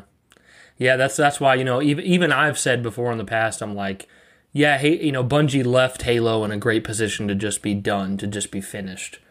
And so in some ways, the best things in life are good because they had a definitive ending. Just think of how people, obviously Josh's prequels used to get dogged. My sequels, Star Wars, get dogged now. But think if it just ended and stayed ended at Return of the Jedi, it probably would have just went down in history as this just god-tier classic trilogy. But things, people want things to go on. We can't help it. And I think even if maybe it was a good place to end it, we can also say on the other hand, damn, does it feel good to get more of this because of how it feels, Definitely. Some things are just too big to end, I think. Yeah. Just financially. It's just how it is. Definitely not. It's hard not to, because even if Halo had continued and did not touch on Master Chief or the Covenant or any of the stuff we know, that universe they created was big enough to make games till the end of time already. Oh yeah. Basically. I think it will. Yeah, so going on to, then you get to the 2019 trailer with the pilot. I'm sure if the first one made you feel that way, this one had to also just kind of hit you in the feels, right? Yeah, I would say, though, the 2019 trailer, it caught me off guard because we learned after the fact, but that first teaser we got that shows Slip Space Engine, I kind of, just from what you see in that teaser, in the moment, I thought, maybe they're just totally rebooting this franchise. I'm like, maybe they are just going to retell Halo CE. You can kind of get that vibe, I get that. Right? It definitely wasn't quite clear as to what we could expect from that. You know? Yeah. I mean, I think in a sense they are retelling CE spiritually, Right. even now. Definitely. So Which No, I think is a good idea to go ahead and do it that way instead. But it's pretty telling how much I was turned off from Halo 5, where I'm like, oh, you're just going to reboot the last 20 years? Go ahead. I'm like, yeah, please do. yeah, I hear you, man. I hear you. But, and I don't want to just not hate Halo 5 all the time. Like you said, it's just the story, really. The game is great. It's a great game on its own. But yeah, so we get to the 2019 trailer, and we get the pilot, and yeah, I'm here for it. I'm like, great, we're going to get a more human story. There were these murmurs that they were going to try to do with Halo what they did with God of War and stuff, and I'm like, okay, now I see it. You're going to bring in some more human characters to kind of tell this story for this enigmatic character that doesn't say a lot and doesn't, he's not very personable. I mean, he's the chief. He's personable for us, but I think for a broader audience, you need to have some human characters for him to bounce off of. And even Cortana, not being human at all, is a more human character than the chief in a lot of ways. For sure. Yeah, that's kind of where it was. And I'm like, these guys are going to take big swings, but they're swings that I think are vital to any great storytelling. I mean, you've introduced us a new human character. You've given us his cause for conflict. He's got a wife and kid at home. I love how they just show he grows a beard instantly, but you're like, oh my God, it's been months. He's still in this pelican. It's been a while. Yeah, and then they show the chief, and it's funny because with the Slipspace engine teaser, they show a Master Chief who's actually like really slender looking. He's like a more slender looking Halo 3 chief. Then you get the 2019 trailer, and it's this like tank chief, and I'm like, I don't know which one I like more. Honestly, I'll take both. You're right. Guys Like, look I'm great. pretty sure that's not John in there. That's Dwayne The Rock Johnson. Yeah, exactly. Truly, I mean, he looks like a tank, and then when he drops down, you're like, he shakes the whole pelican in space. You're like, yeah, that's the weight of what the chief should weigh like, and they've toned him down even more still. But I'm like, either way, I love the design of the chief so far. Yeah. Hell yeah. Yeah, absolutely. So we finally get to 2020, and we get to see this game playing in front of us, actual gameplay. I know, because you listen to the podcast, you know where we're at on it. We both really liked it. We both really loved it. Josh was more understanding towards graphical issues. I was more like, I don't care. It looks good enough. How'd you feel? Man, I had heard for so long. I mean, I can go back to like 2017, and I remember hearing the rumor that Halo Infinite is to date the most expensive game ever made. So you hear price tags around like $500 million, and now you hear it's like closer to $550 million. It's wacky. I mean, like Avengers Infinity War, both movies cost less than Halo Infinite. What? From what is Wild. yeah, what is rumored to be true. So then we see these graphics in 2020, and I'm like, where's that money at? It doesn't quite look like what you were expecting, except you see it now in the system. You're like, okay, they are going for this huge open landscape, and it seems to be complex with what they want to fill that landscape with, but the fidelity of it just looked unfinished. And I think, like with a lot of people, I saw that, and I had the same kind of impression, but I knew right away, I'm like, we're not getting this game this year. I don't think we're getting it. I could be completely wrong, but I think the reason the game's so expensive is because after Halo 5, they scrapped the work they'd already done on 5. Mm-hmm. And so many of the first couple, 2-3 years, whatever, was spending money and time and paying all those employees to rebuild the engine into the Slipspace engine, to come up with new concepts for a new game in a new direction. I think what's happening is there's a pseudo reboot happening in 343, but unlike other game franchises where they close a studio and open a new one or get someone else to work on it, they just took the same studio. They said hold the phone, and they stopped a bunch of things that were in progress. They got a bunch of new things started, and they also grew their team as they were building this engine, as they were starting out Halo Infinite. So if you think about 6 years of rebooting and new engine and delays and new hardware, it makes sense why this budget's so big. I don't know if the budget, even though it looks great now, I don't know if the budget's really going in the visuals. I think there was a lot of startup costs that just was sunk before the game even really started coming into anything. No, I think you're totally right, Brian. I think that is where the bulk of the money went now. I guess, none of us develop games. I have some experience tooling around with mods and stuff like that. But what it takes to really make a game financially, you have no. I have no clue. I'm sure us here we have like a rough picture, but still to be the most expensive game, reportedly like the most expensive game ever made. In your head, you're thinking, man, then it's got to be the best of everything.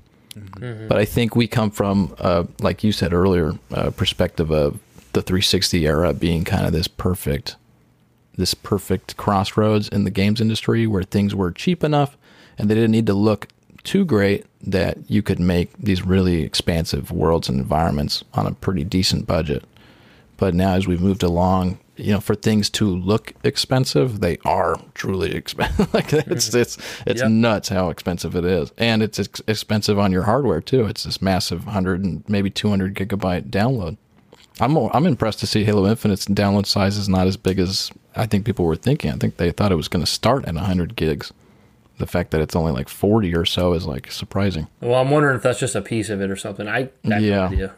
Could be. It's hard to tell before launch, or at least right before launch. Yeah, it might be like Modern Warfare 2019, where it's like the campaign is 40 gigs, but everything else is the other 160. I wonder if by the end of this generation we'll have where like the onboard terabyte hard drive cannot hold one single game. Could very well be. Like end of generation Call of Duty, it's like this requires 900 gig of free space. It's like, well, once I clear it, the system came with like 880. So yeah, I hate it. I hate that that's a thing. Every time I see the install, everything in gaming, like this is a pessimistic way to look at it, and it's not really true. But I'm just gonna say it to feel better. Everything went downhill after the 360 generation. Damn. Yeah, you're kind of right. I mean, even Microsoft, they're the ones who crushed it and ushered in that era. Yeah. Then they just totally, again, talk about a company resting on their laurels after their success. I mean, PlayStation did it after the PlayStation 2 with PlayStation 3. Yeah. And Microsoft did it. Yeah. Microsoft did the same thing going from the 360 to the One. It was like they just rested on their laurels. They expected people to buy something that there was no market for, really. Mm-hmm. Yeah, the impression of the Xbox One was, okay, we've perfected video games and we don't have to work on them at all anymore, so let's move into TV and NFL. The games are still there, though. Yeah. And everyone's going, that's not it, bro. That's not what we want, no. That's not why we're here. Makes me think of that game Rise. I loved that game, but it just... It just sunk because it was one of those launch games amid such a traumatic time for Xbox. Were you happy with the delay for Halo Infinite then in 2020 when it happened? Were you happy? Man, no, I wasn't. I remember I was driving back from Arizona. I went on a vacation, and we popped off at Jack in the Box to get some of those delicious jalapeno poppers. And, nice. And we're sitting in the because it's a long ass drive from where we live to Phoenix, Arizona. Mm-hmm.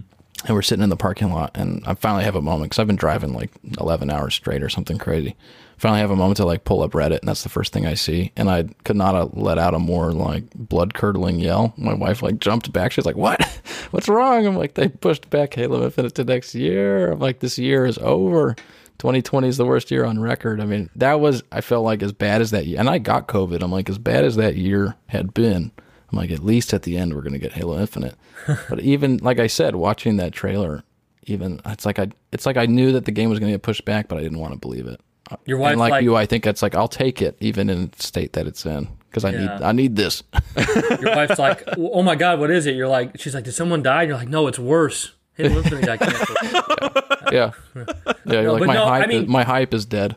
I want to say, like, I had two different perspectives. Like, when the game got delayed, my first thought was, I'm completely okay with this. Me and Josh, I feel like we're the odd ones out in this community, where Josh and I are completely like open to the game being delayed 5 years if that's what it takes to get it done right. Like we have other games, we have other things in our mind. Most people in the community, and it's understandable, people congregate to this community because they're obsessed with the thing. So it makes sense that the people have such a hard time. But for me, it was like, okay, same for Josh. It was like, okay, this is fine. I'm good with it being delayed. Whatever they need. Yep. But I also felt like, and I know now that I was wrong, and I'm kind of glad. I'm glad to be wrong. When they delayed it, I thought the delay was simply that the game didn't look good enough for people, and I thought, what a ridiculous reason to delay it, because I thought the community was being a little ridiculous. I was like, okay, yeah, it's obvious this game isn't the best looking game ever, but it looks like Halo. It looks like a lot of fun. And I'm sure we'll have updates over time. Like, yeah, let's do it. Like, this isn't enough reason. Well, now that you fast forward to now, and this can transition us, segue us perfectly into the next topics. Now where we're sitting, and we're sitting with the release date that's in December, and features that are cut. It's clear to me whatever game they would have released in 2020 would have had a whole heck of a lot of problems, and it wouldn't have been just visual, because they can't even get the full package out with an extra year and pushing it to the last possible month of the year. So I'm very glad we got the delay. And I honestly would, if everything came down to me and I could be selfish, and Josh can say the same, we would pick a delay now. And I'm guessing, Brent, you're going, hell no. No. Yeah, even Forge being my favorite mode, I can wait 6 months. It's not, especially now as a busy adult, I can wait 6 months. But yeah, I mean, even you guys have turned me around on it for sure. I mean, it really chilled me to the bone that they were pushing this game back last year into this year. But you're absolutely right, and you guys have kind of convinced me with time. I'm like, there's no way this game was going to launch finished. And I know that they had come out and said, "Oh, multiplayer is definitely going to launch with I don't believe it anymore. I don't think that was the case. Part of me feels like they were maybe going to release the campaign to its own, and then multiplayer was going to come later." Whatever the case is. Definitely seemed like it was a bit of a gray area when it came to that. Like one of those things where I don't think they were even sure of themselves of what they were going to be able to get done within that time. And it was more than the fidelity of that game too. It was like there's a lot of pop-in. There's a lot of stuff going on behind the scenes in that game that you could see in that trailer. You're like, this doesn't look quite finished. It definitely doesn't look like 2020 AAA game. Yeah. Well, to put on our tinfoil hat, Josh, I'm pretty sure we had this conversation over the phone off the podcast. If this is something we already said on the podcast, then I'm just going to repeat myself, but I don't think we did. To put on our tinfoil hat, I think, Chris Lee, he was the head of Halo Infinite for a few years, and after the 2020 reveal, he's gone, Joe Staten's in. And I know a lot of the reaction for a lot of fans was, I don't really know Chris Lee that well. Joe Staten's my daddy. I love this guy. Like let's welcome him back with open arms. Everyone got excited. But I think what we're kind of seeing, and we talked this through on the phone, I believe, is it was on the phone. I think Chris Lee, he was probably doing a great job to get this game to be what it needed to be, but he probably wasn't doing it in a time frame in a way that was really going to work for the studio, for the amount of money. And as much as people want to say Joe Staten coming back is only a good thing. I mean, he's a net positive for me. We love that he's there. It makes us so happy. Oh, likewise. But if you look at Joe Staten's history, after Halo, he stays with Bungie, they go into Destiny, and then it sounds like he kind of got screwed over with Destiny and them scrapping his story. Well, then he goes right back to Microsoft. He's been working at Microsoft since he left Bungie, and he has helped get Crackdown 3 out the door. He's helped get ReCore out the door. He's helped get, I think it's called Tell Me Why, out the door. Yeah. Joe Staten has become this reliable guy at Microsoft that he's a closer. He's a closer. You said it perfectly. So I think what they did in 2020 is they kind of reevaluated and they went, okay, this is what we're going to do. This game's not coming out this year. Chris Lee, you're out. Even if he's a great guy and has done a great job, you're out. Joe Staten's in. Joe, this is what we want. This is what we expect. Get this game looking good. Make sure it comes out next year. Do what you got to do. And I think it was he's the creative director. I think it was primarily his decision to very early say he looked at the project and went, okay, we have 1 year in a pandemic. Forge is not going to be there at launch. Co-op's not going to be there at launch. There's some other things that I'm not even sure about yet, but we'll see how it goes. And they polished this game up. He put, like, if you think about it, if you remember back fall of 2020, there was a big dead silent moment for the studio. It was kind of like a blackout. I think there was, and they ended up coming back in December of 2020 with the first Inside Infinite and basically telling us that, the studio's been heads down for these months getting this thing done. Yeah. And then we started getting Inside Infinites, all the way up to E3. We got the E3 stuff.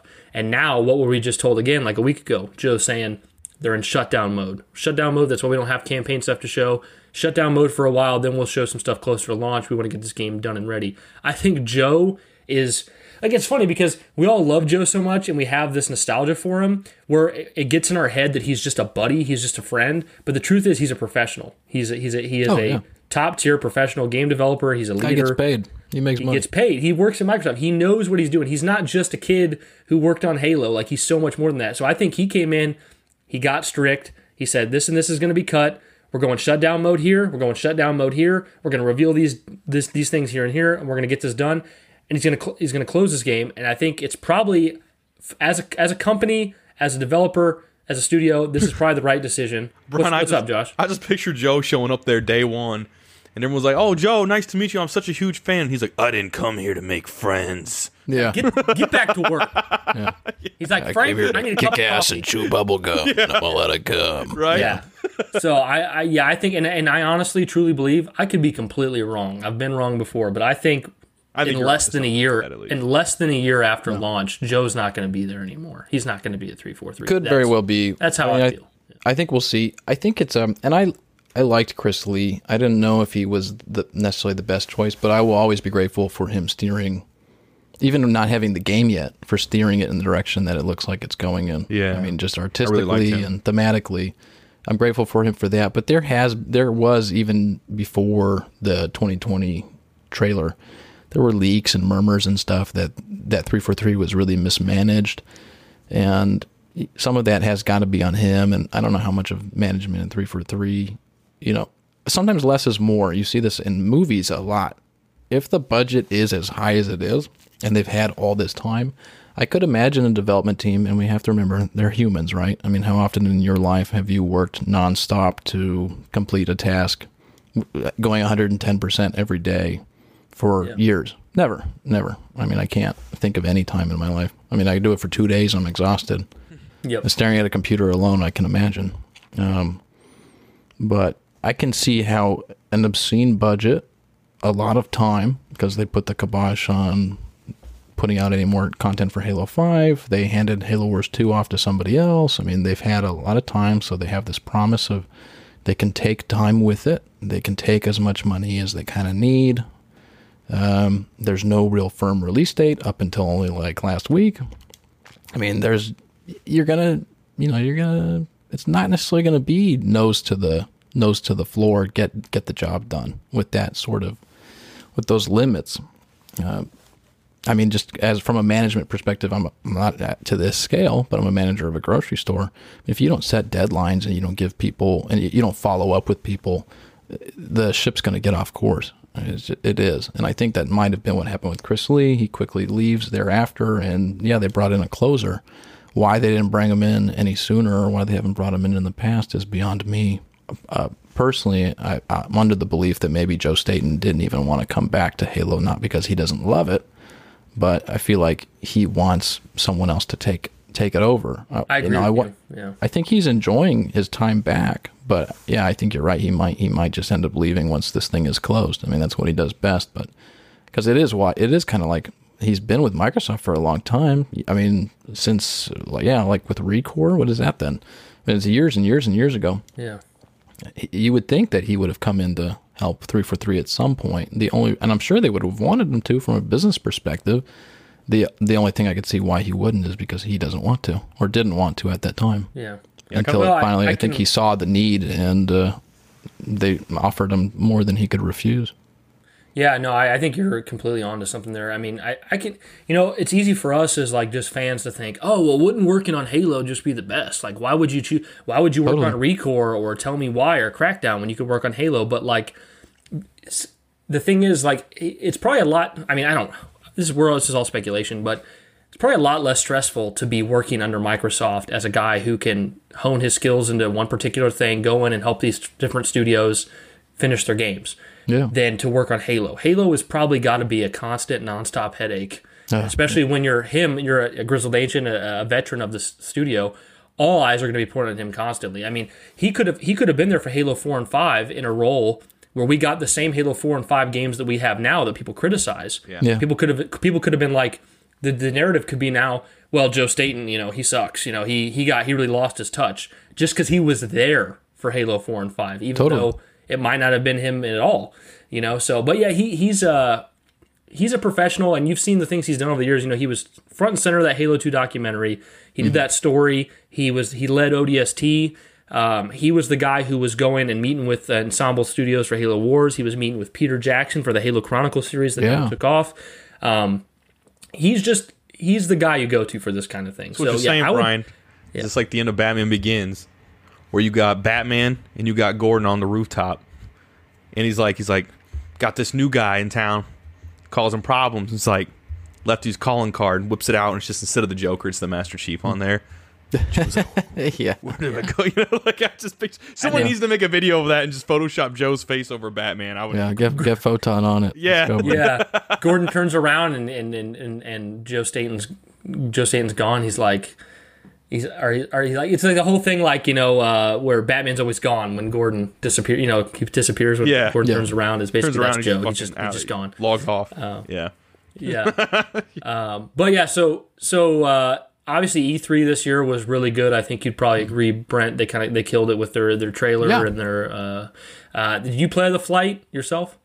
No, I did not get invited. Which again, kind of like the push of Halo Infinite last year into this year. I'm grateful because it's allowed me to do more with my life than just sit in front of a monitor, which I would love to do. Don't get me wrong. Like, I would love to sit and play Halo Infinite, but yeah, I had a move going on. My wife and I are just recently moved into this apartment now. Congrats, if that flight was going on at the same time, thank you, sir. Thank you. If that flight was going on at the same time, I don't think we would have been moved at all. I would have been just glued to that monitor for sure. I just know myself too well. I mean, there won't be an apartment to move Tim to if we don't stop the Banished. Yeah, yeah, exactly. Yeah. So no, I didn't get into the flight, but everything I've seen of it so far, I like. The criticism, I'm appreciating seeing people's criticism of it too, and people are being primarily pretty honest with it. You know, I hear your statement, Brian, too. People being like, "This is the best Halo." It's like, hold on, yeah, slow down. Don't even get me started, man. Yeah, right. But I can see why people would think that. You know, I could see why they would get into that, especially if maybe their first Halo is Halo 5 or Halo 4, I don't know, and then they get to this. And it's even worse when they come out and they're like, you know, I know this sounds kind of crazy, but I've really thought it through, and honestly, I think it's the best Halo I've ever played. It's like, no, stop. No, you haven't. The flight came out last week. You've thought about it for a week. You've only played a small slice of the game.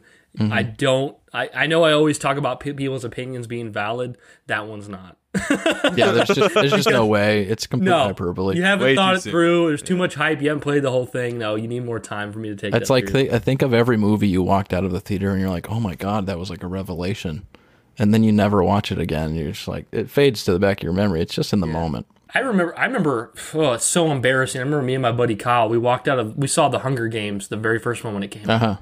Never read the books, didn't know anything about it. Went in and watched it. You know, Jennifer Lawrence was like a new face in Hollywood to us. We watched it, we're like, that's one of the best movies we've ever seen. That's like, I think that might be up there with Lord of the Rings. Oh, wow. We said that, and then like weeks later, it was like, was I injected with something when I entered the theater? Like, bro, I don't even like Hunger Games anymore. I was gonna say, I don't even like it. No hate on it. I've only ever seen that one. Saw it in cinemas. Haven't seen the rest since. I'll watch. Oh, you should watch the rest. They're worth watching. Okay. But they're definitely not Lord of the Rings. Yeah. Exactly. I could see it. It does happen to people. You get caught up in the moment, yeah. You get those enthusiastic hot takes where it's just like, man, you just want to be so excited. It feels so good. It's like that moment.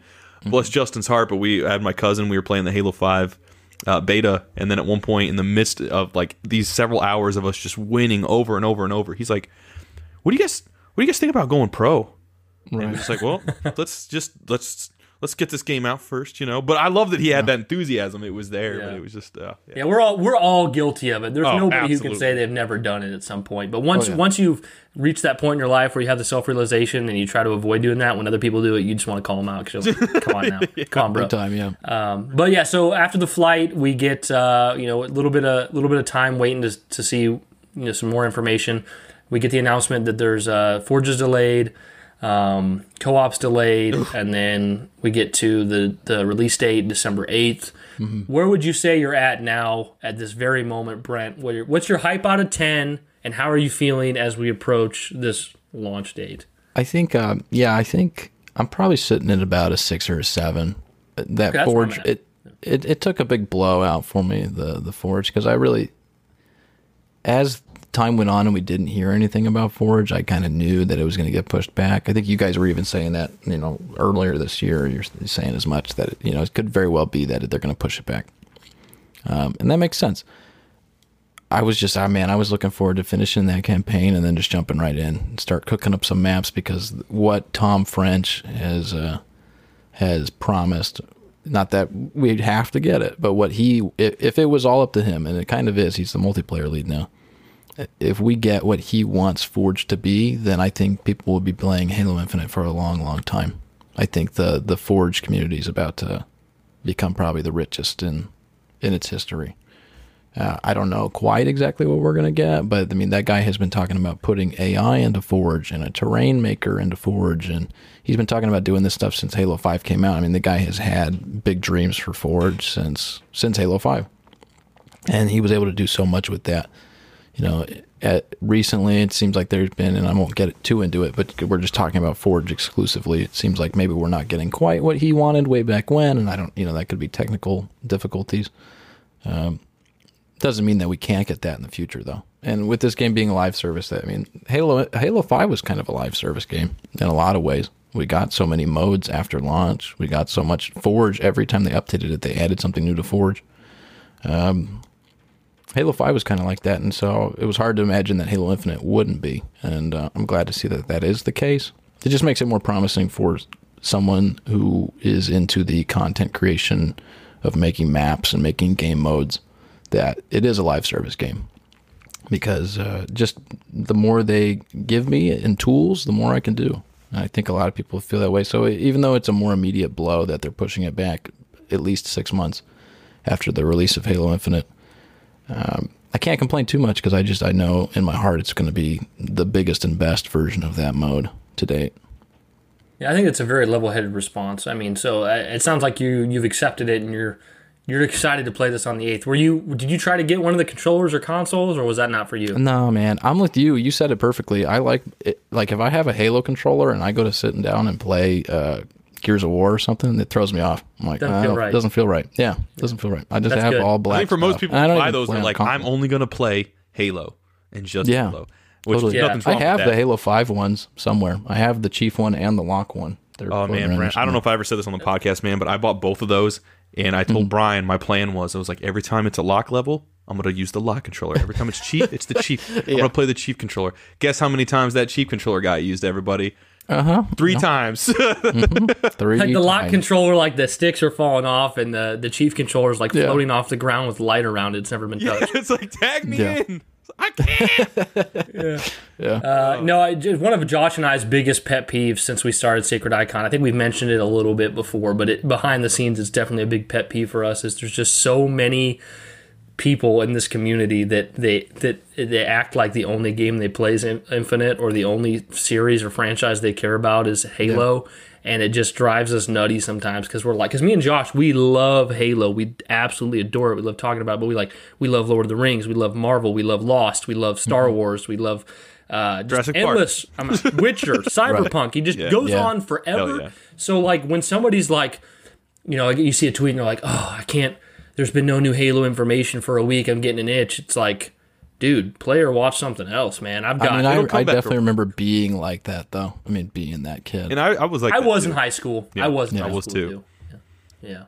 Comes with the gray hairs. I think I've grown out of that a bit, but I mean, at the same time, when it does, when it shows up, it's like, Halo! And that's all you want to focus on. It's tunnel vision. Oh, yeah. But then in between those times, I'm like, I can wait, because I mean, especially considering how this one's development has been a bit rocky, and of course, amidst the pandemic affecting that, it's like, I'm just like, you know what? If sometimes the silence is good, that means they're working on it. They're trying to get it done. Like, if they want us to play the damn game, I know a lot of people are like, when's this game coming out? Just wait, but if you put me if you stranded me on an island with every video game I currently own, I think I would get bored of playing video games before I completed them all. That's honestly how I feel. Totally. Also, it's more common for me to replay a game I love, like Halo or Zelda or Gears, than it is for me to start something new, which is kind of a bad habit, I guess. But I just love playing the things. Man, I'd probably go batshit crazy and have a second controller and pretend like there's a person there, but it's just a coconut. And I'm like, you're gonna play co-op Wilson? Yeah. Your coconut would be a girl. The controller's name is like Elizabeth or something. Elizabeth! like sails out. Elizabeth, So once you the finally elite get off controller. the island and you drop the controller in the ocean, it floats away. You're like, no, come back. Why? Elizabeth. That's hilarious. But okay, so we pretty much got we covered Brent's thoughts on all the Halo games and where Infinite standing. So Great to hear. Well, we want to close out talking about the content creation Brent's doing with Nightwire. But before that, in kind of the same fashion, we talked to Luke about Lost. We get people on here that are passionate about something else as well they want to talk about. And me and Josh are also very passionate about Middle Earth and Lord of the Rings. And I know Brent wanted to talk about it. Brent just got done going through watching the extended editions of Lord of the Rings. Actually, I haven't even told Josh, but this month, me and Erica are planning to go see all 3 extended editions in the theater. Oh, bang, bang. Nice. Yeah, Jeez. so that'll be cool. How's that work? I mean, you're going to be there all day. Yeah, I mean, bring a cot or something or sleeping yeah, bag. absolutely.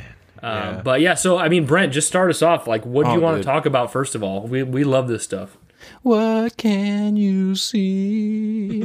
Yeah, dude, I was like transported back. I cannot, for one thing, I cannot. The only of the extended versions I'd seen was the first one years and years ago. I think when it was like new for Fellowship. Now watching Two Towers and Return of the King and extended, I'm like, these are not. They're like wholly different movies. Josh, you said it earlier this week too. You were like, once you go extended, you can't go back. I can't. There's no way. No way. Yeah. And really, like, I didn't feel that even anymore until the in Return of the King, that guy comes out with he's like straight The mouth of Sauron. Yes. Yeah. Oh, dude, I'm like, this is so cool and horrifying. How do you not have this in the original movie? It explains so much. There is so much in those extended movies. And I get it. Actually, it makes me appreciate really good editing, right?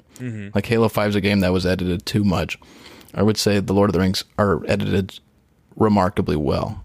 Because you do, going back, it's like, I can remember vividly, oh no, this, and I haven't seen these movies in 10 years. I can remember, oh, this was in the original movie, oh, this is extended. Like, it's not all blurred for me at all. Where they cut things in those movies to kind of bring that playtime down, I'm really impressed with. I mean, I think they cut them about as well as they possibly could to get this through story, get the story through to you, and have it feel as climactic as it did. There is some stuff in those extended, I would say, that kind of breaks the momentum a little bit. That's fair. But yeah, just stuff like that. The Mouth of Sauron. I'm like, Jesus, how is this not in Like the original mouth movie? of Sauron changes the entire context of the final battle, because in the theatrical, you think they're just showing up to give Frodo more time, but in the extended, you're under the impression that they think that Frodo's probably dead and there's nothing left. Shows the to damn fight Mithril. for. It's like, take this shit. Cut that little He's dude's like, neck. oh, that reminds me, Gandalf, I have a gift for you. You're like, and he's like, oh. You're like, Jesus, that guy eats babies for fun. Yeah, right. Like, scary as all get. And it is Thank you funny for though. being- Aragorn like rides up next to him, all like sly. Like he looks like a kid trying to like pull a prank on somebody, and they just like cuts his head off. The mouth of Sauron's like- like, what are you doing? Aragorn's like, nothing. No, Cuts his head off. Yeah, the other thing I exactly. love though was like getting the Boromir scenes for the Yeah. backstory with like Faramir, and it like gives like Towers, Brian said yeah. with the Mouth of Sauron, like they give so much context for Faramir's backstory and like why he has issues with his father that we later get to see in Return of the King. I mean, completely changes that whole thing. I still don't like seeing Denethor eat tomatoes. That was disgusting. no, me neither. But the scene of Boromir in Return of the King paints him more to be like he's losing his mind, and so you're a little more sympathetic than Yep. in the original cut of that movie. You just think he's a dick. Yeah. Like he's just a dickhead dad. Yeah, So, he's definitely it like plays it totally differently. Totally. sold in his Yeah. grief because of that. Yeah, does so much for those. Yeah, there's films. so much. It constantly makes it like bothers me and Josh that we don't have. I was like, why don't we have a Lord of the Rings podcast or something to talk about Lord of the Rings more often? Because we would sell Halo down the river. Its entire 20. We would sell the entire 20-year franchise down the river for just an hour of one of those films. We like Lord of the Rings infinitely more, but Yeah. for some reason we were chosen to be Halo. Podcast. As much as we love it, but yeah, I mean, it was crazy to see though. Well, Brent, when you first saw this, I don't even think I know this of yours, Brian, but like when you first saw it, Brent, did you have like any hype going into it? Because when I went to see it, for example, I didn't know anything about Lord of the Rings. I just thought it was another medieval fantasy film. I didn't know it was Yeah. 3 films based on books, anything like that. Did you know about that going in? No, I mean, I was way too young. I mean, talking about right place, right time, and the Lord of the Rings, Halo, 2001. Spider-Man with Pixar's Tobey best Maguire. movies. Yeah. Yeah, but just a lot of great stuff came out. The prequels, I mean, it was all like neck and neck with each other. I mean, just look at like 2002 is like a crazy year for movies and for games. That's childhood, man. That's nostalgia right there. Pure. But I mean, I think even objectively looking at it, I think it's just a super dense period of time for absolutely. like just a lot of stuff that is still revered today. Yeah. So no, I didn't have a lot of awareness of it until a buddy of mine came to school with a troll action figure. And I'm like, this thing looks sick. They have a Like, cave what troll. is this? Yeah, well, I grew up like not really that religious, but my mom had grown up really strictly religious. Mm-hmm. No Harry Potter, no Lord of the Rings. She did not want us to be tainted with that stuff at all because it strayed from what she thought of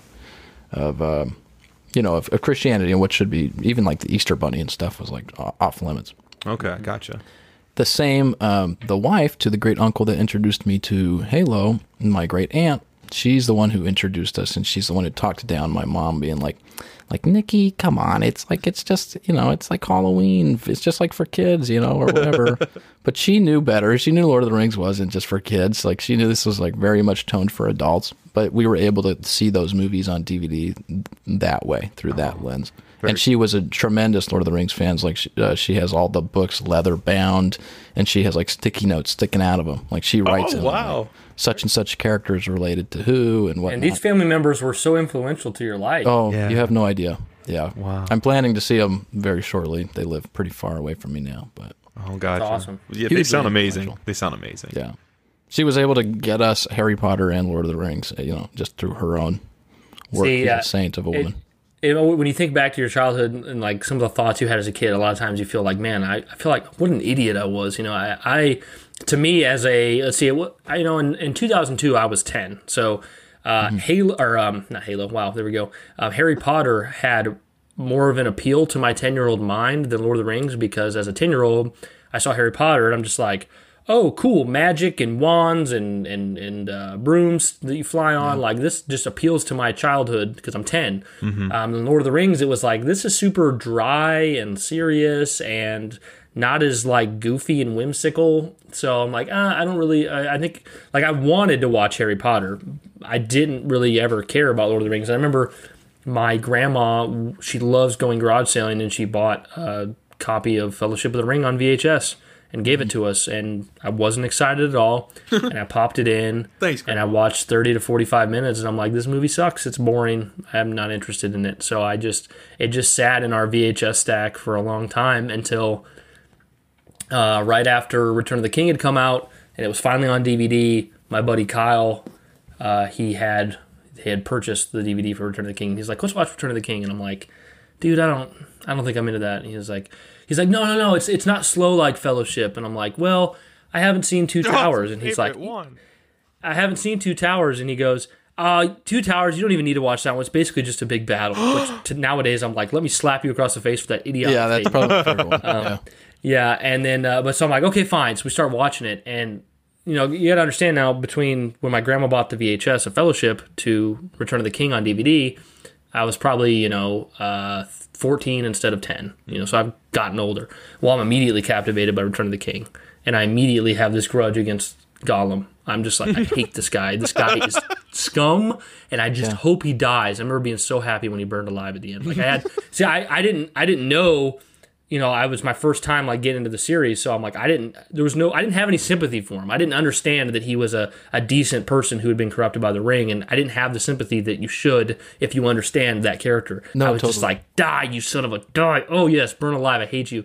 But yeah, after I finished Return of the King, I'm like, that might be one of the best movies I've ever watched. And I remember I had like some allowance money, and my mom and I went to the mall, and I bought my own used copy of Return of the King on DVD and a copy of Diablo 2. And I remember sitting there playing Diablo 2 while watching Return of the King, and I would just, when Return of the King was over, I'd just restart it and just keep playing Diablo 2. Nostalgic memories. And then eventually I went and bought all three of the extended edition DVDs, and just the universe of Lord of the Rings is just, nothing's flawless, but it sure as hell seems flawless to me. Like, I would It's change super nothing close. about it. Yeah. Yeah. It's up there. I mean, I think it's telling that like in the IMDb top 250, all three of those are in like the top 10 if I'm Yeah. not mistaken. I mean, Well, and what's they crazy really is truly the- belong there. Yeah, they do. And what's crazy is Two Towers is actually the unanimously highest ranked of the three. Yeah, that's but my I feel like favorite I feel like you never hear people say, like you just said it, which is awesome. Yeah. Right. But you never hear people say that. You mostly hear Return of the King, and you hear a few people say Fellowship. Me and Josh's favorite is Fellowship. I remember, it's funny, it was only like 4 years ago, I was like, I think I might want to get a part-time job at a movie theater just so I can get some free tickets and stuff like that. And I went and applied, and this sounds super conceited of me, but as a 20-some-year-old who'd already worked plenty of adult full-time jobs, Right. I walked into that interview at the movie theater way overqualified. I mean, I was confident. I looked them right in the eyes. I kicked my interviews. I mean, obviously they offered me the job. I mean, I was just, I was so on top of it. But one of the questions in the interview was, what's your favorite movie of all time? And I said Fellowship of the Ring, and she goes, wow, that's really interesting. She says, a lot of people choose Lord of the Rings in these interviews, but it's always Return of the King. And I was like, that makes sense, but it felt cool because I was gonna say, because it used to be Fellowship, Return, and then Two Towers for me. But as I got older, I've realized, like, man, I think the only reason Two Towers gets slighted is because it's the middle child. Like, in terms of the context of the story, does so many amazing things, like Gandalf the Grey, getting his backstory of how he turned. Obviously Helm's Deep. I mean, just everything at Rohan. The music that plays, even just seeing. Theoden cry, it was like no father, should have to bury their own child, and it's like, it's sad. If you ask me my score for Two Towers out of 10, it's an 11. I mean, it's perfection to me. But the reason Two Towers is my least favorite of the three, because my favorite character of all time is Frodo, and my favorite story elements of the trilogy are Frodo and Sam's and Gollum's journey. That's my favorite elements, and for me, the dullest, weakest moments of their story occur in Two Towers. There's that area kind of when they get captured by Faramir that I'm just like, it's slows a little bit. It slows a bit. It's not as interesting. That's why I like the Frodo and Sam are, Frodo and Sam are trying to say, like, we understand who you are and what you're trying to do, but you don't understand. This ring's bad. We're trying to get rid of it. Blah blah blah. We've seen your brother. The ring drove your brother mad. Yeah. Right. And they're just not getting the concept. They're just not getting thank it. And he just gets stuck with Faramir for like an hour and a half of that movie. And I'm just like, and it's a lot of posturing. get on. I'm like the two puppets from Santa Claus 1. Get on with it. Move on. But yeah, no. All three movies are god tier. They're all great.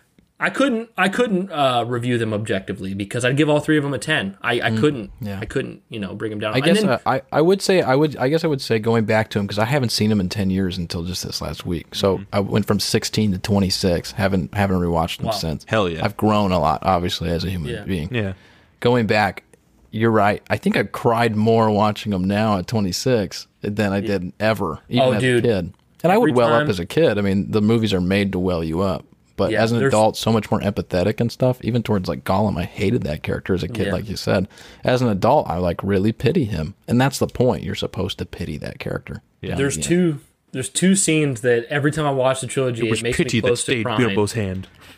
And both of them are in Return of the King. It's when Gandalf's telling Pippin what it's like in the afterlife, and Pippin's like, so good. Pippin's like, it doesn't sound too bad, and then Gandalf has this twinkle in his eye, and he's like, not too bad at all. No, it's like, actually that almost makes me cry.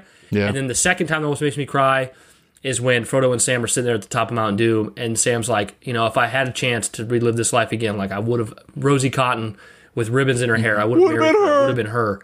And I'm just like chills. I'm like, Sam, shut your mouth. I'm about to cry. Like, damn, dude. Like, and it's funny because like no movie. I've seen some sad movies. No movies want to make me cry more like Lord of the Rings. And I must be a nerd to my core because I can watch like a movie about the dog dying and I'm like, yeah, it's nothing compared to Sam not being with Rosie Cotton.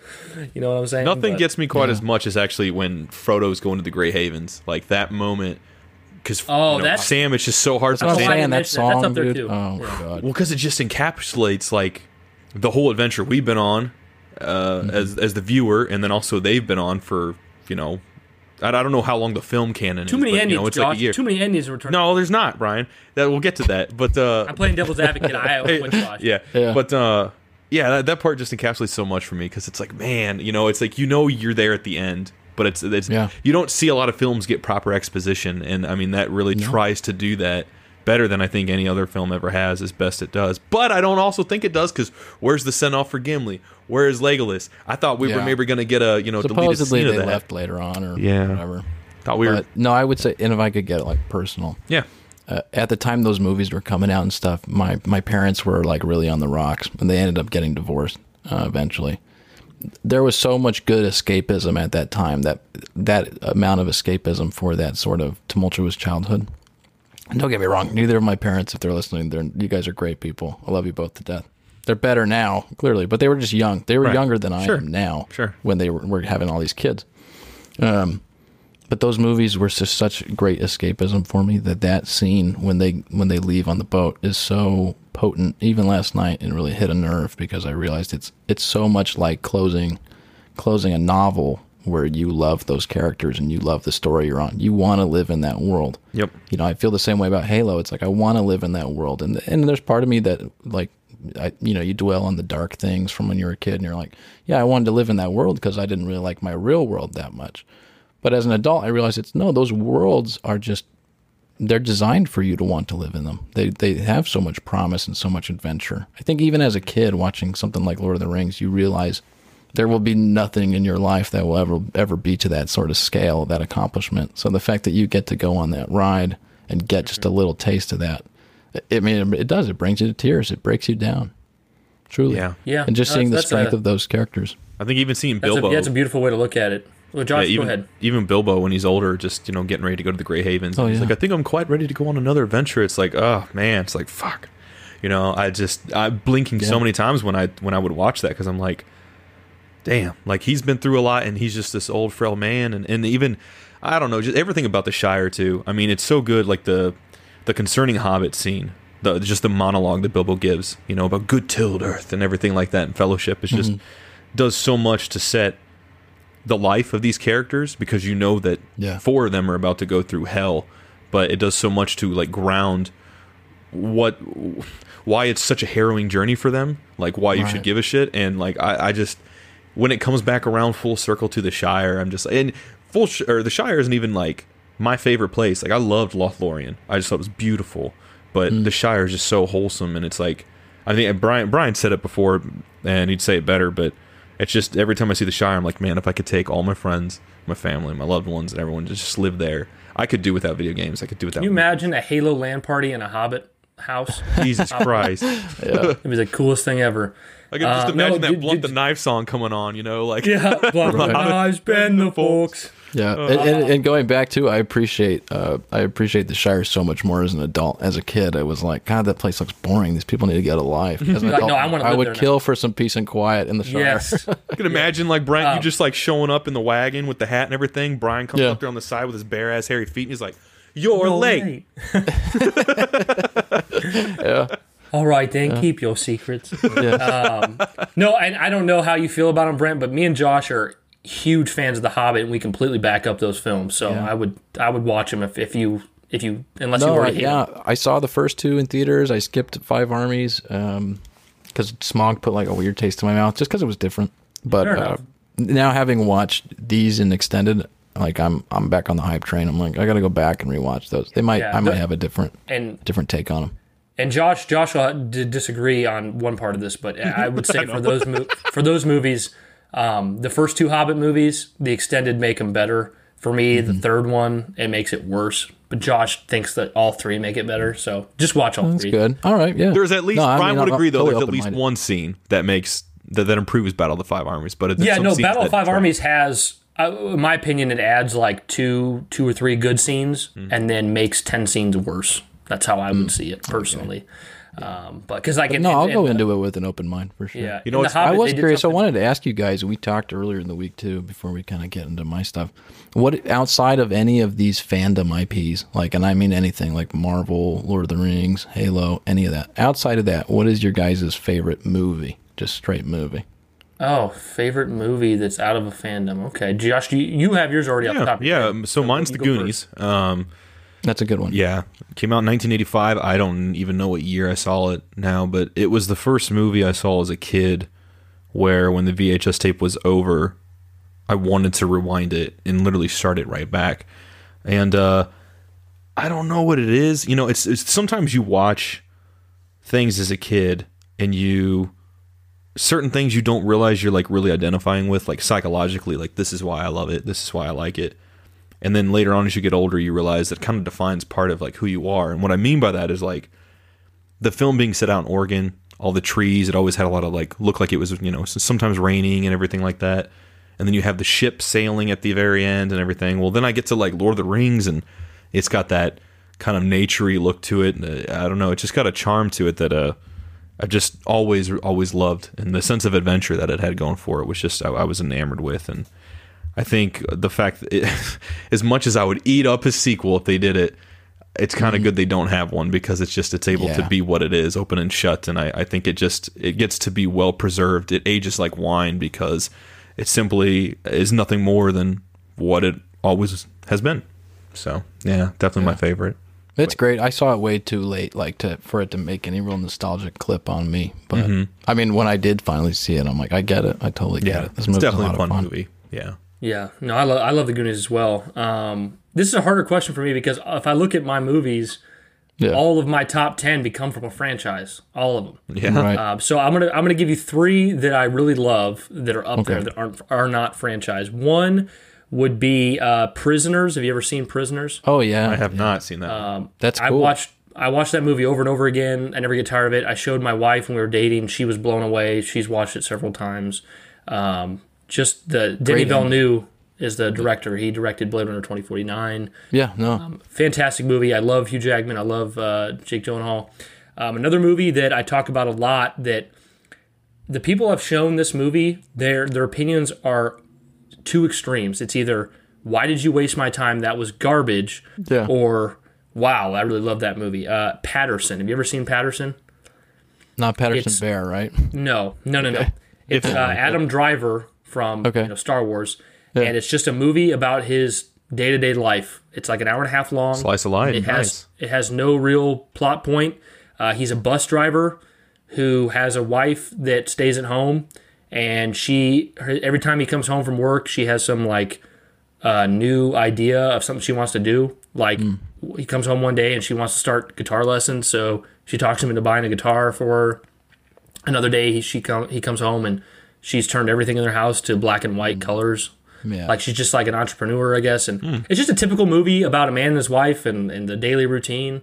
I think a lot of people would resonate with that. Yeah, I mean, I love it. It makes me feel good. I showed it to my wife when we were dating. She loves it as well. And then the last one I would say that I've watched a million times. This one borderline made me cry when I first watched it because I was super single and had no hope of finding anybody. 500 Days of Summer with yeah, super good. I love that movie. There's a quote in there that makes me so happy. Now I'm going to say the quote. I'm going to paraphrase it. It sounds crass, but it's still kind of emotional. There's one point where he's interviewing the little girl or whatever takes interviewing one of Joseph Gordon-Levitt's friends, and he says, what would my perfect girl be? He goes, well, she'd have a huge chest and really big butt. But honestly, the perfect girl to me is Robin, and Robin's his wife. And he goes, because the thing about Robin is she's not my perfect girl. She's real. And every time I hear that, I'm like, damn, dude, like the hits in the feels. Like, you know, we all have an imagination of who we'll be with one day before we meet our person. And it's never the same exact person that you imagined. No. But they're so much more special because they are real. They're there and they love you. So that's those are 3 man. movies that it's so good. No, that is a great movie. What about you, man? What about you? Oh man, there's a movie that it struck a huge chord with me, and maybe you guys haven't seen it. It was kind of a smaller movie, but it was called Loving Vincent, and they frame by frame they went in and they painted. It's kind of a telling of Van Gogh, Vincent Van Gogh's life after he died. Mm-hmm. And his nephew, I think, is going around and he's interviewing people to try to find out how Vincent Van Gogh died, the artist, the painter. And every frame in that movie is painted like by hand to be like a Van Gogh painting. It's like an oil painting. Every frame, like thousands and thousands and thousands of frames in that movie. And it's truly beautiful, but I think what it does best is that it puts you in that world, but it's so surreal because of everything is painted, and they even included some of Van Gogh's paintings in it. And I'm kind of an art guy. I mean, my wife is an artist. I used to dream of being an artist, so I have an affinity for it. But Where that movie really got to me and like broke me down to my core, like I had to pause it and like leave the room. I was really choked up and broken about it. Was there's a scene in there where they kind of reveal that Van Gogh, he's been on tough times and he's just been drinking. He's kind of drinking himself into a hole, and then eventually, he commits suicide, or they believe he committed suicide. Mm-hmm.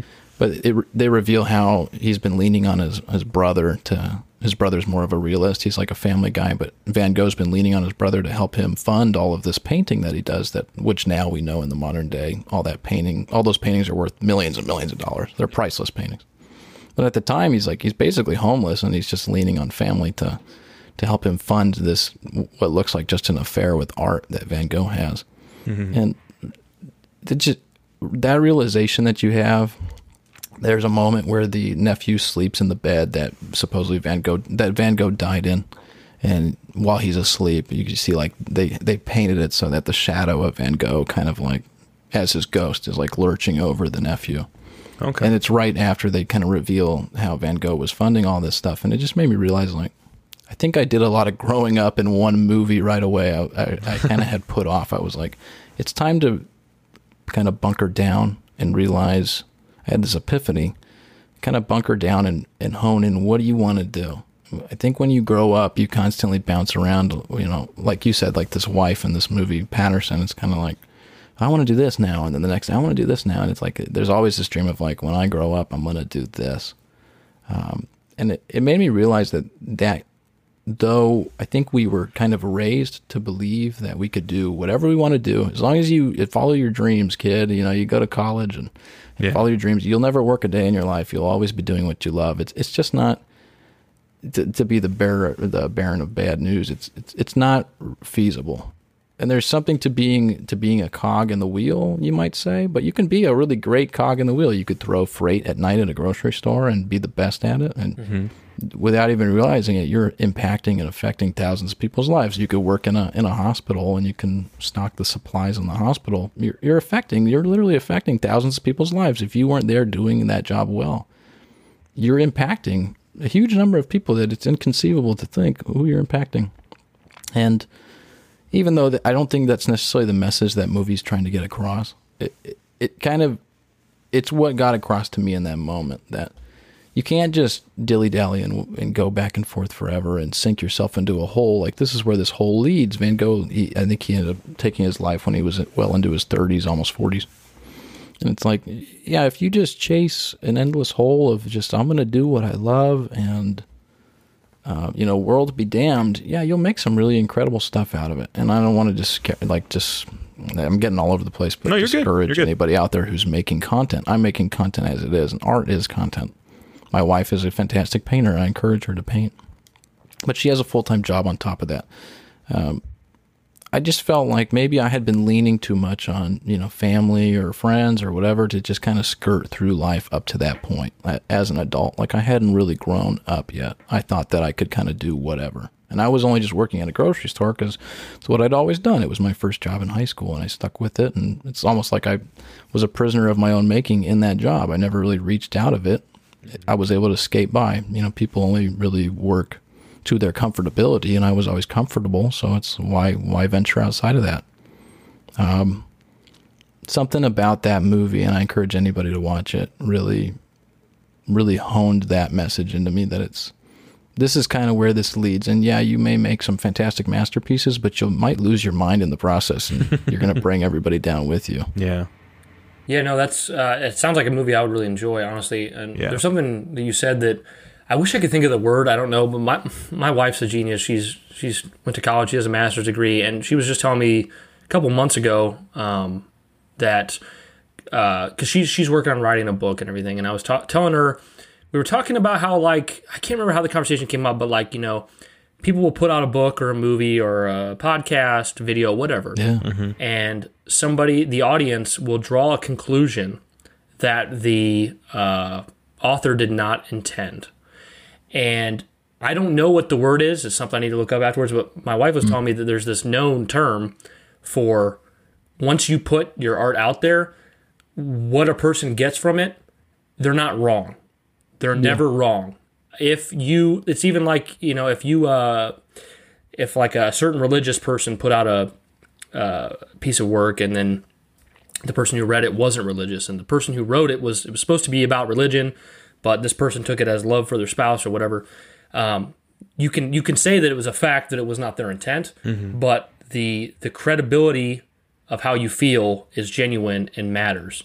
So like because you said like at one point you're like loving Vincent, right? That's what it's called. Yep. Yeah. You said at one point like that's not what the movie was probably trying to get across, but it's like that's the beautiful thing about art and content is that it doesn't really matter what they're trying to get across. If you got something from you take it, away that from was a it, success. You know. Yeah. So. But no, it sounds like something that my wife and I would that's like been in my watch. watch We like to list watch for- stuff that makes us think. Yeah, that's been in my Yeah. watch list for a long time. And when I first saw the trailer for it, I was like, this looks just, from a cinematography perspective, looks beautiful. And you can tell so much work was going into it. I think I remember seeing some stills, and this is so out of context. You'll at least kind of know what I'm talking about. But I remember it was like a scene where these two dudes are in, I think, a diner talking or something like that. And this one guy's, I think, making fun or mocking some dude. Maybe it was Vincent himself that was like depressed or something like that. And then the dude looks at him and says, "Live long enough, and you'll, something like life will do that to anybody." And I Right. was just like, "Ooh, I got to see this movie. I got to see it. It looks Definitely. But it's also Both of you I've also kind of put it off because it's like I love those types of films that really emotionally challenge my attention and command it, and then influence me. And but then at the same time, I have to get myself psyched up to watch those, because most of the time I watch a movie, I'm like, I'm gonna eat some pizza or something like that. That's not the kind of movie for that. It's a more intimate experience, I think. A more You have to personal. be emotionally available for that type of movie. Absolutely, For sure. but it's so worth it. A combination of what you said about like the fact that you just work at a grocery store, or I just stock medical supplies, Josh works at the grocery store, and then also going back to when you said like Lord of the Rings, you watched that and it made you feel like you want to be there, you want to experience this adventure, but that's not real life, and you knew that even at a young age. Something that I've really come into in my adulthood, probably in my mid to late 20s, is I've started to take such an appreciation for my own adventure, no matter how insignificant it is. And I think that's a lesson that most authors would probably want you to take away from their work, because I think it would be selfish to expect anything else. You know that you can't experience these things that are you're seeing in movies or media, or being Master Chief saving the world, or Lord of the Rings and destroying the ring and all that stuff.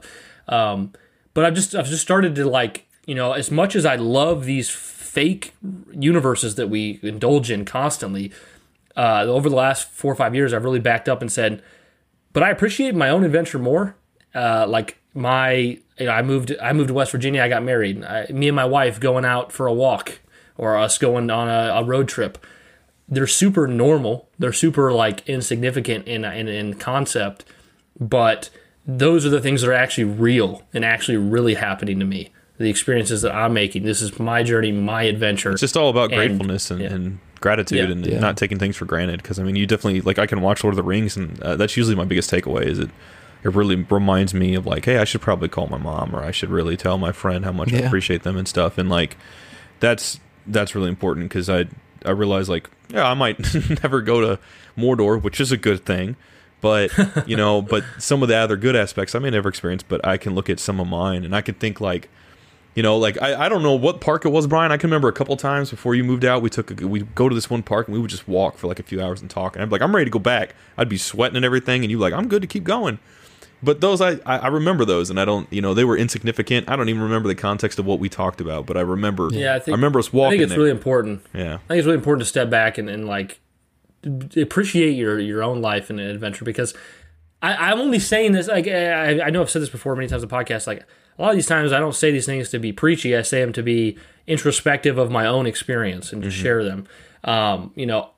In high school and early adulthood, 18, 19, 20, around there, I was so obsessed with video games, so obsessed with media, that they dictated a lot of my emotions and feelings about life. And I'm not like that anymore. And I'm really glad I'm not, because those things, they're so awesome, because the way they make us feel, the enjoyment, the community we get from them, but they're also not real, and they're never intended to be real. So I think it's so important to acknowledge that and spend some real time on the real things in your life. Like, like I've been caught up in an MMO before, and it's like, okay, well, you've played, I know your character in World of Warcraft's amazing, but like, just like that's also just not real. You know, it's Well, like take a moment and just like go engage with. If you take a walk with your friend, like that's, I don't know. It sounds like we're all on a similar page of like, you know, and I think most people are, is when you're younger, you play video games as much as possible because it is an escape, you know, and it is a nice way to enter another world and feel like a hero when maybe you don't necessarily feel as in control of your real life, you know, especially when you're that young, you know, and then you get older and then you kind of start to get in command of things more and you figure some more things out. And even though we're always figuring things out, and the video games are still just as important, you know, other things take more precedent and we get more value in our life. Like I see my gray hairs and I realize, okay, like once I got out of my 20s, I realized I felt like I was going to be in my 20s forever. You know, it just was such a long span of time for me. And then I turned 30 and I was like, holy shit, I made it to 30. And I was like, whoa. And then I was like, someday I might make it to 70. And I was like, whoa. And I was like, I love video games, but I don't want to sit in front of my TV the entire time. I don't think anything's wrong with still playing a shit ton of them, but you know, other things become more important and you get different perspectives because, you know, when you're younger, you got the whole world in front of you. When you get older, I feel like you have endless time. You're in it now. And you're living, Yeah. you know. So, but it's beautiful in that sense because it really helps Definitely give a lot better perspective, I think. So. Brett, There's a tell great us- quote. I wish I could attribute it correctly, but it's that you're born twice, right? You're born when you enter the world, and then you're born when you realize that your time is finite, that your time Wow. is valuable. Yeah. And I think That's there's a very well lot to said. that. And I think a lot of people get that in their late 20s and into their 30s. I think it's Yeah. just that's how it's supposed to be. And then you Sacred icon. realize, you know, Getting your, deep. your time is limited. You need to spend it in a way that will leave you at the end of this world feeling satisfied. Yeah, Yeah. And not in regret. Absolutely. absolutely. Very well said. Brent, why don't you tell us about Nightwire? Tell us about Yeah, what so you're doing. since we're done talking about, Well, I love this Yeah, though. the Sacred Icon gets School deep. of Life. Yeah, I'm loving Yeah. Keeping it sacred. Like, let's get to this. Let's get the deep voices. Yeah, Oni Nightwire, originally Oni Section 1. This is my third foray into trying to podcast and to varying degrees of success. Back when I was in high school, early days of podcasts, pretty much, I think, well, it was even before high school. I think it was about 2008. So it was our love for Halo 3. And I met a lot of guys to shout out to Dustin for Podtacular, but I still have some lifelong friends that I made through Podtacular. Mm-hmm. And actually, the most I had played Halo 2 really online was that final week before they shut it off the servers. I didn't play Halo 2 online at all prior, but Podtacular was hosting this like week-long event, and I got in that way. That was my first experience playing Halo 2 online multiplayer, was in its final days. I made lifelong friends to this day in that experience and after the fact. So we had a podcast called Game Bite in high school. Oh, nice. It was mostly just a bunch of high school kids talking about game news, but we kept diverging into Halo. Like we would always just, it's a lot like Back around. this Halo podcast that talks a lot about Lord of the Rings. It's Yeah, Yeah. yeah. anyway, that kind of, as people moved on and moved out of high school, that naturally came to a close. And then in 2015, leading up to Halo 5, I mean, talk about the hype train. I was like, I got to get back into this. But this time I just want to do a Halo podcast. And I love the name for it to this day.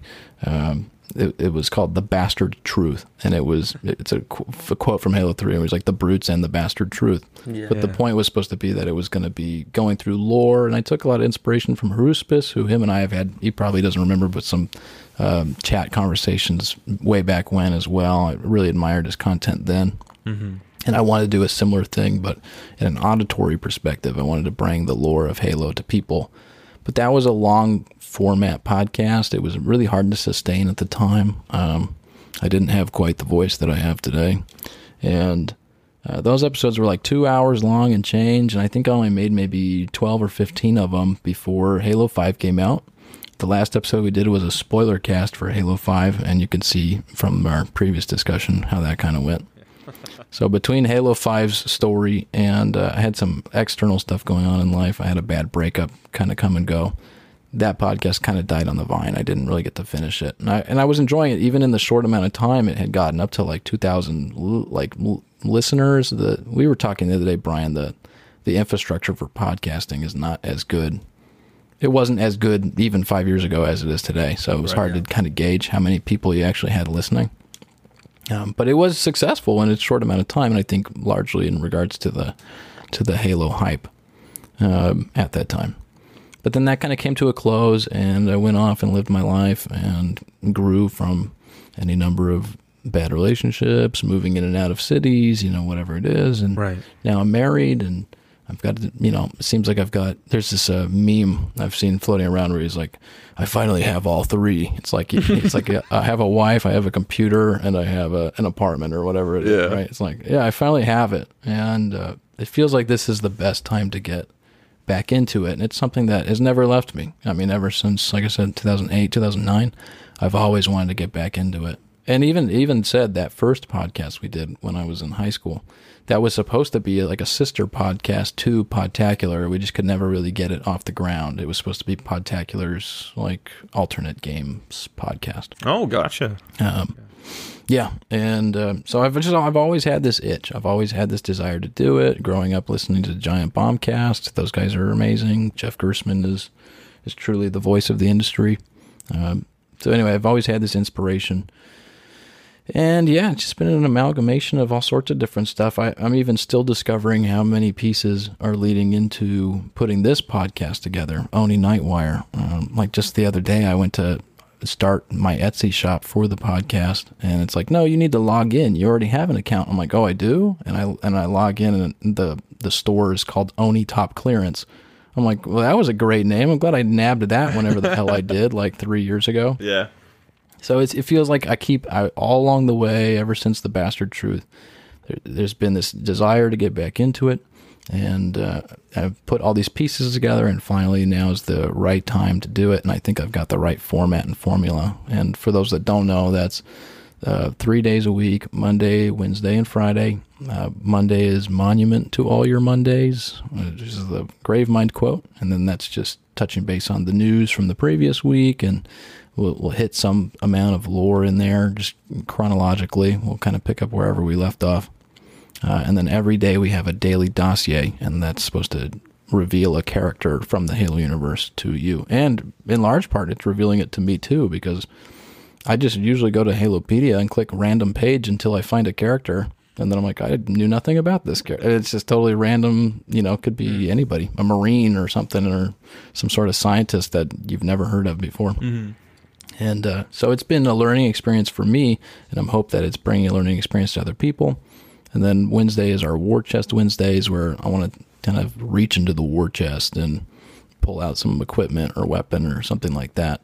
And then Friday is Friday Frontline, and that's supposed to reveal or explain or bring to the light some sort of skirmish or battle in the Halo universe and kind of put you in those boots.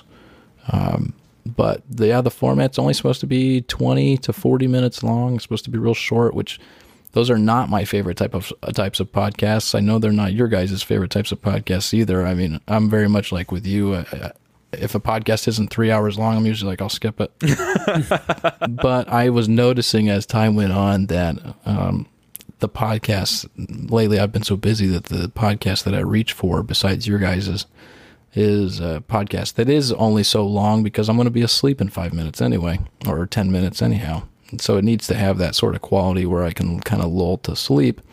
And your guys' podcast for Halo, obviously love your guys' show. And thank you, man. At one point in time, even before I discovered your show, I was like, this is perfect, because this is largely what you guys do. Is at one point what I kind of was trying to do for a Halo podcast. I was trying to get some of the gang back together to talk about the good old days of Halo, and just discuss things. But I could, a lot of people have kids now, they're married or whatever it is. It's difficult, and I know you guys do what you can to make it happen.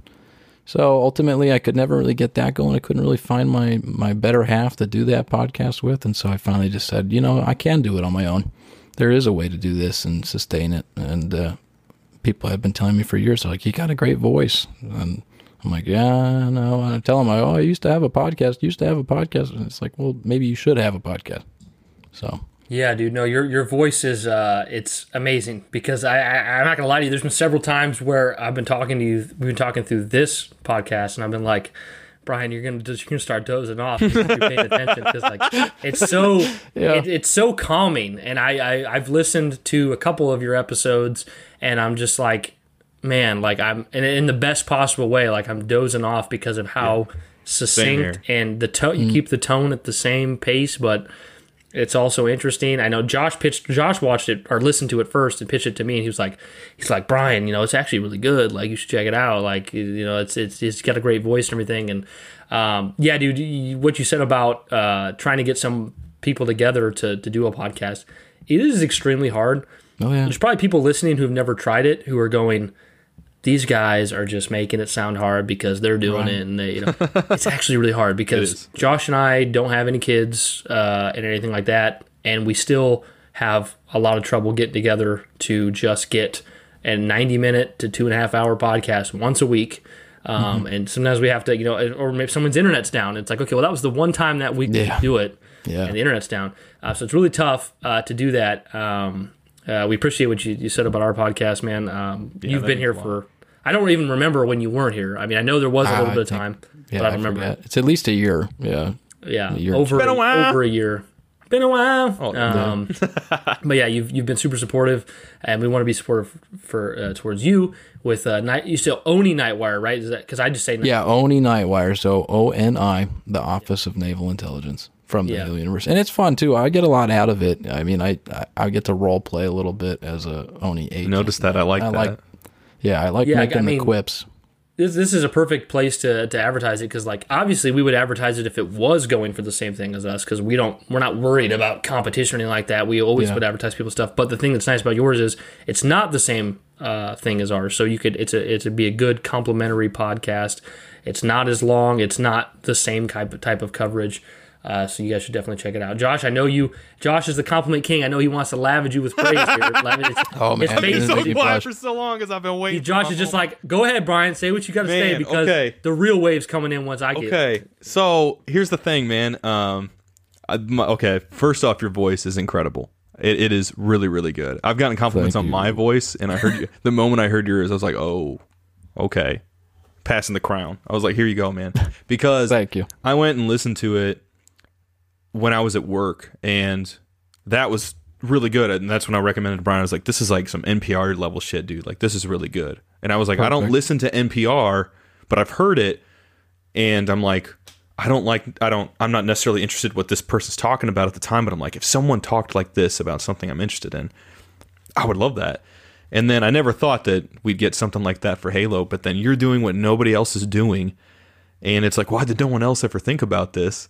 And so then I get to the second episode, and to preface, to set the stage, I'm at work on my break, and what I usually do is I go up there upstairs, I eat something real quick, and then I look at my phone, and then I just literally, like, for the last 10 minutes, I just put my head down because I take my breaks by myself, and it's dark, and I just get 40 winks real quick.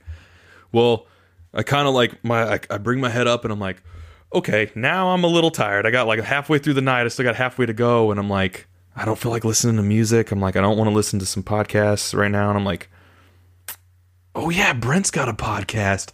And I was like, his is really soothing. So then I go and I put on the second one, and I'm like, let's do this. I'm downstairs, or I'm down on the floor, and I'm working, and suddenly I get the ASMR chill, and I'm like, oh. And I'm like, all right, let's go. And I was immediately calm, and I just felt like I was able to just continue. It helped get me through that last part of the shift because it helped wake me back up, but very gently. Whereas for you, I know for you, it's also kind of like, you like to listen to some podcasts as a way to wind down, go to sleep and stuff like that. For me, which I do, I will do that with it now, but that was very much of a way to really help get me through that, as a way to carry me through. I don't know the best way to explain it, but it was really just the gentle voice and the deep, the depth of it, and also the knowledge of what you're saying.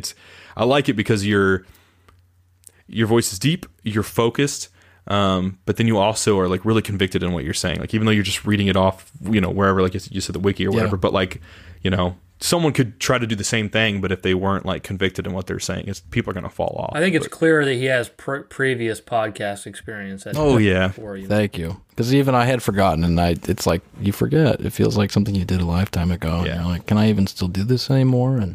And to be honest, the show notes, even though it is a lot of copy and paste from Halopedia, that's why at the end of every episode, I make sure to specially thank everybody who runs that site, everyone who works on it. I go to every page I pull from, and I look and see who's the last editor on it, and I make sure to thank them because they're the ones really doing the work here. I'm just kind of copy and pasting it into Word, but what's been nice is I can kind of go through, and I have to fix it grammatically so that it reads well, right? Right. I got to put line breaks in it and stuff so it reads naturally. And in doing that, I'm able to actually go back and edit the pages. Sometimes I'm like, oh, there was a typo here or whatever. So it's kind of like it's like a feedback loop, and it's like I think cool. Halopedia and my podcast together, it's kind of like we're making it better together. And I'm just releasing it in a way that's a little more digestible. It's not, you don't have to read through the whole page. Too. Yes. Thank you. Yeah, I really do. Who made that? I did. Hell yeah. Okay. Hell yeah. I really like it. It's perfect. It perfectly suits what you're going for. Yeah, and I Thank really you. love that it feels like kind of in universe, because I mean, me being terrible with Halo lore specifically, I can't remember exactly what the name was, but you were talking about, I think it was a female Spartan, but it was a Spartan, and there was something that happened, and she couldn't, like, be a regular Spartan, but they still found purpose for her. Mendez was like, or someone, I think it was like, Right. still something, Yeah. we can still make good use, and put her talents to use. And the way you phrased it and was talking about that story, you did it in a way that was like, you're out there, Oni and stuff, and talking about this. Yeah, I try anytime I Oni love is it. mentioned or Saren Osmond. Like, there's an episode where I'm like, my boss over here, I hope Saren Osmond doesn't get this or whatever. Yeah. Well, Or at the start of every episode, it's a random planet, it's a random spaceship, it's doing something random in universe. I think it's kind of adds to the appeal. Hell yeah. Yeah, I mean, like that. to plug you further, man, I think for anybody who... Now, it's not exactly the same. I'm not going to say it's the same exact thing, but I think your podcast comes a lot more in line with what people experienced in Hunt the Truth than something like ours does. So if you guys like Hunt the Truth, maybe check out... Oh, that's high praise. Hell yeah. But Maybe I can before get we Mark Hamill on the show. Yeah. Before we get out of here, man, go ahead and take the time to plug all your stuff. Tell people where to go, to follow you on Twitter, to find your podcast, everything you want to plug. Go ahead and take that moment now to do it. Yeah, I appreciate it. Yeah, Oni Nightwire. It's spelled like it sounds, one word. Oni is O-N-I, and Nightwire is night and wire, just one word. It should be available everywhere podcasts are sold, and last I checked, everything's updating correctly. Spotify, I think, is the best. It's not even what I use personally, but I think it's probably the best place to listen to it. And thank you, Brian, for advertising Anchor. I've been using that, and like I was saying, it's never been easier to make a podcast, truly. Yeah, both of you. I mean, I don't know. That was like, once I saw how easy it was to do. It is crazy how... Yeah. Yeah, I mean, we're no longer getting paid by them. Our ad chip ran Someone out. out there's like, thank you.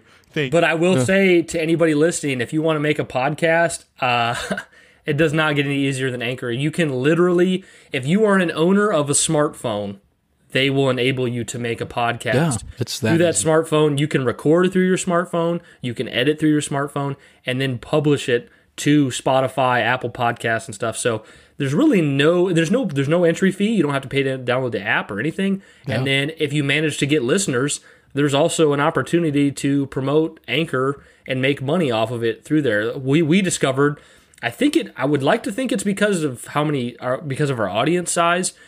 The money was going up once we turned it on. The money was going up so quick they cut us off pretty quick. I'm guessing it would last. Yeah. Yeah, I'm guessing if you had like a smaller audience, you would be able to use the ad longer. Is my guess. Okay. But yeah, it's great. It's great. So yeah. Yeah, I love it. Anybody out there who's contemplating it, the big thing for me is the hosting is free, and that stuff can get expensive quick if anybody out there is familiar with podcasting. If you try to host, I mean, it adds up. You end up putting, and I know you guys did too when you start. I mean, I look at all the equipment I have now. Even before I was podcasting, the investment is more than what you get out for it. You do it because you love doing it. Right. Exactly. And I try to make that clear in every episode too, because I feel like maybe some people will think, oh man, he's 2 weeks into a Halo podcast and it's just before the game. Once the game comes out, is the podcast going to go away? And believe me, nobody's more afraid of that than me. And like I said, with Halo 5, it's like I had a podcast, and then because of all these circumstances, I had to put it away. I had to shelve it after Halo 5 came out, and I kind of always regretted doing that. And I did feel guilty. I did feel like, well, did I just make a podcast just for the hype train and then split? But I didn't make any money off of that. I'm not making any money off of this either. And with this, I think the format is finally something that and just having fun doing it. I can see myself doing this for a long, long time. Hell so. yeah. Yeah, feel free to subscribe wherever you listen to podcasts, Oni Nightwire, and then follow me on Twitter. And luckily, again, all the puzzle pieces are fitting together super well. Yeah. Years and years ago, I grabbed that name, Oni 1412 2494 BB. Yeah. Yeah. Grabbed it years and years ago, just like as a joke, and now it's paying off in strides. So I love it, man. That's awesome, yeah, man. anyone who hasn't listened to it yet, definitely go check that out. It's way different than any other podcast I've heard out there, and I love it for that reason. Especially if you're someone, I mean, whether you're someone who likes the lore or whether you're someone who would like to know more of it, but you're at work and you can't really indulge in just that kind of stuff, it's a great way to kind of get educated on that stuff and not in a way that's overloaded or anything. It's a very relaxing experience, but you get to learn at the same time, and I think that's just a perfect balance you've struck with that. So I definitely want to. You know what's crazy, Josh? Thank you, Josh. It might just be the lighting that we see Brent in right now, Yeah. but Brent looks extremely like the pilot before he grows out his beard in that trailer. Like, Yeah. it actually looks very similar. Yeah. right I did. now. It's crazy. I did. But no, Brent, That's you're an very amazing. You're an amazing dude, man. I've loved having you as a friend in this Discord as long as we Thank have. you guys. It's truly bizarre that I'm only just hearing your voices. Like we're having a conversation, Yeah. voice to voice for the first time, because it feels like it's been that way for like a year. Yeah, if not right. more. Yeah.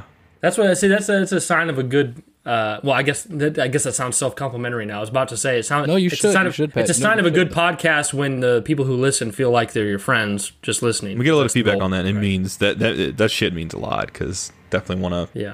do that. I know when we've I mean, listened to we're our nothing without podcast. the listeners, right? I Right. mean, that's the thing. Yeah. And we've always strived to continue to talk to people and be real with people, despite how big or small we've been. Like I people tell us all the time, like, "Oh, you actually talk to us." It's like, why wouldn't we? Like that's just like Yeah. it just seems weird to us, you know. Yeah. Like, why wouldn't we talk to people? Yeah. But I know there's a lot, much bigger people out there. They're YouTubers and stuff. Right.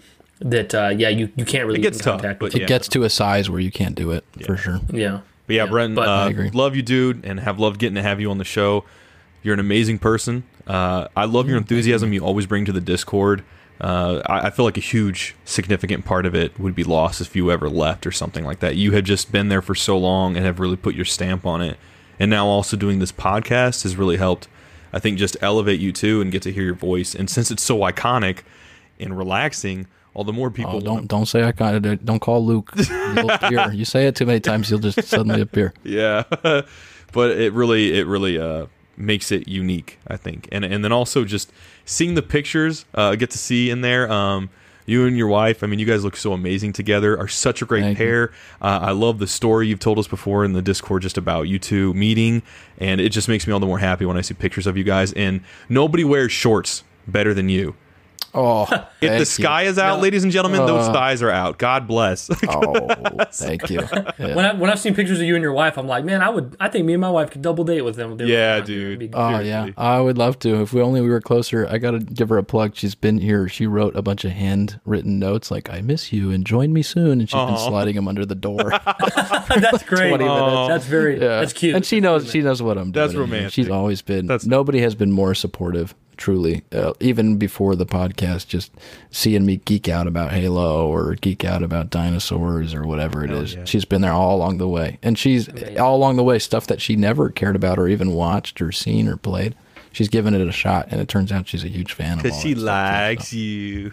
so. She likes me. It's true. She does. I resonate yeah. entirely with you, man. I wouldn't trade Erica for nothing. She's the same. She tried Halo many times. She didn't like Halo, Hashtag so I Erica. can't say she No, got yeah, into everything. at Erica tried Halo. But no, Erica's been just the same way you're talking, just super supportive. Like when my podcast is going, I'm like when we started Sacred Icon, I was like, I need you to be quiet and keep things down and don't let the Right, dogs bark, whatever. And she has held true to that. Like when I'm going to record, she talks to the dog. She's like, okay, Dad's going to do his job, his work thing. So like, yeah. super supportive. So, Yeah. but guys, I hope you enjoyed this episode of the Sacred Icon podcast with Brent on here. Make sure to check out Oni Nightwire, and as always, Keep it sacred.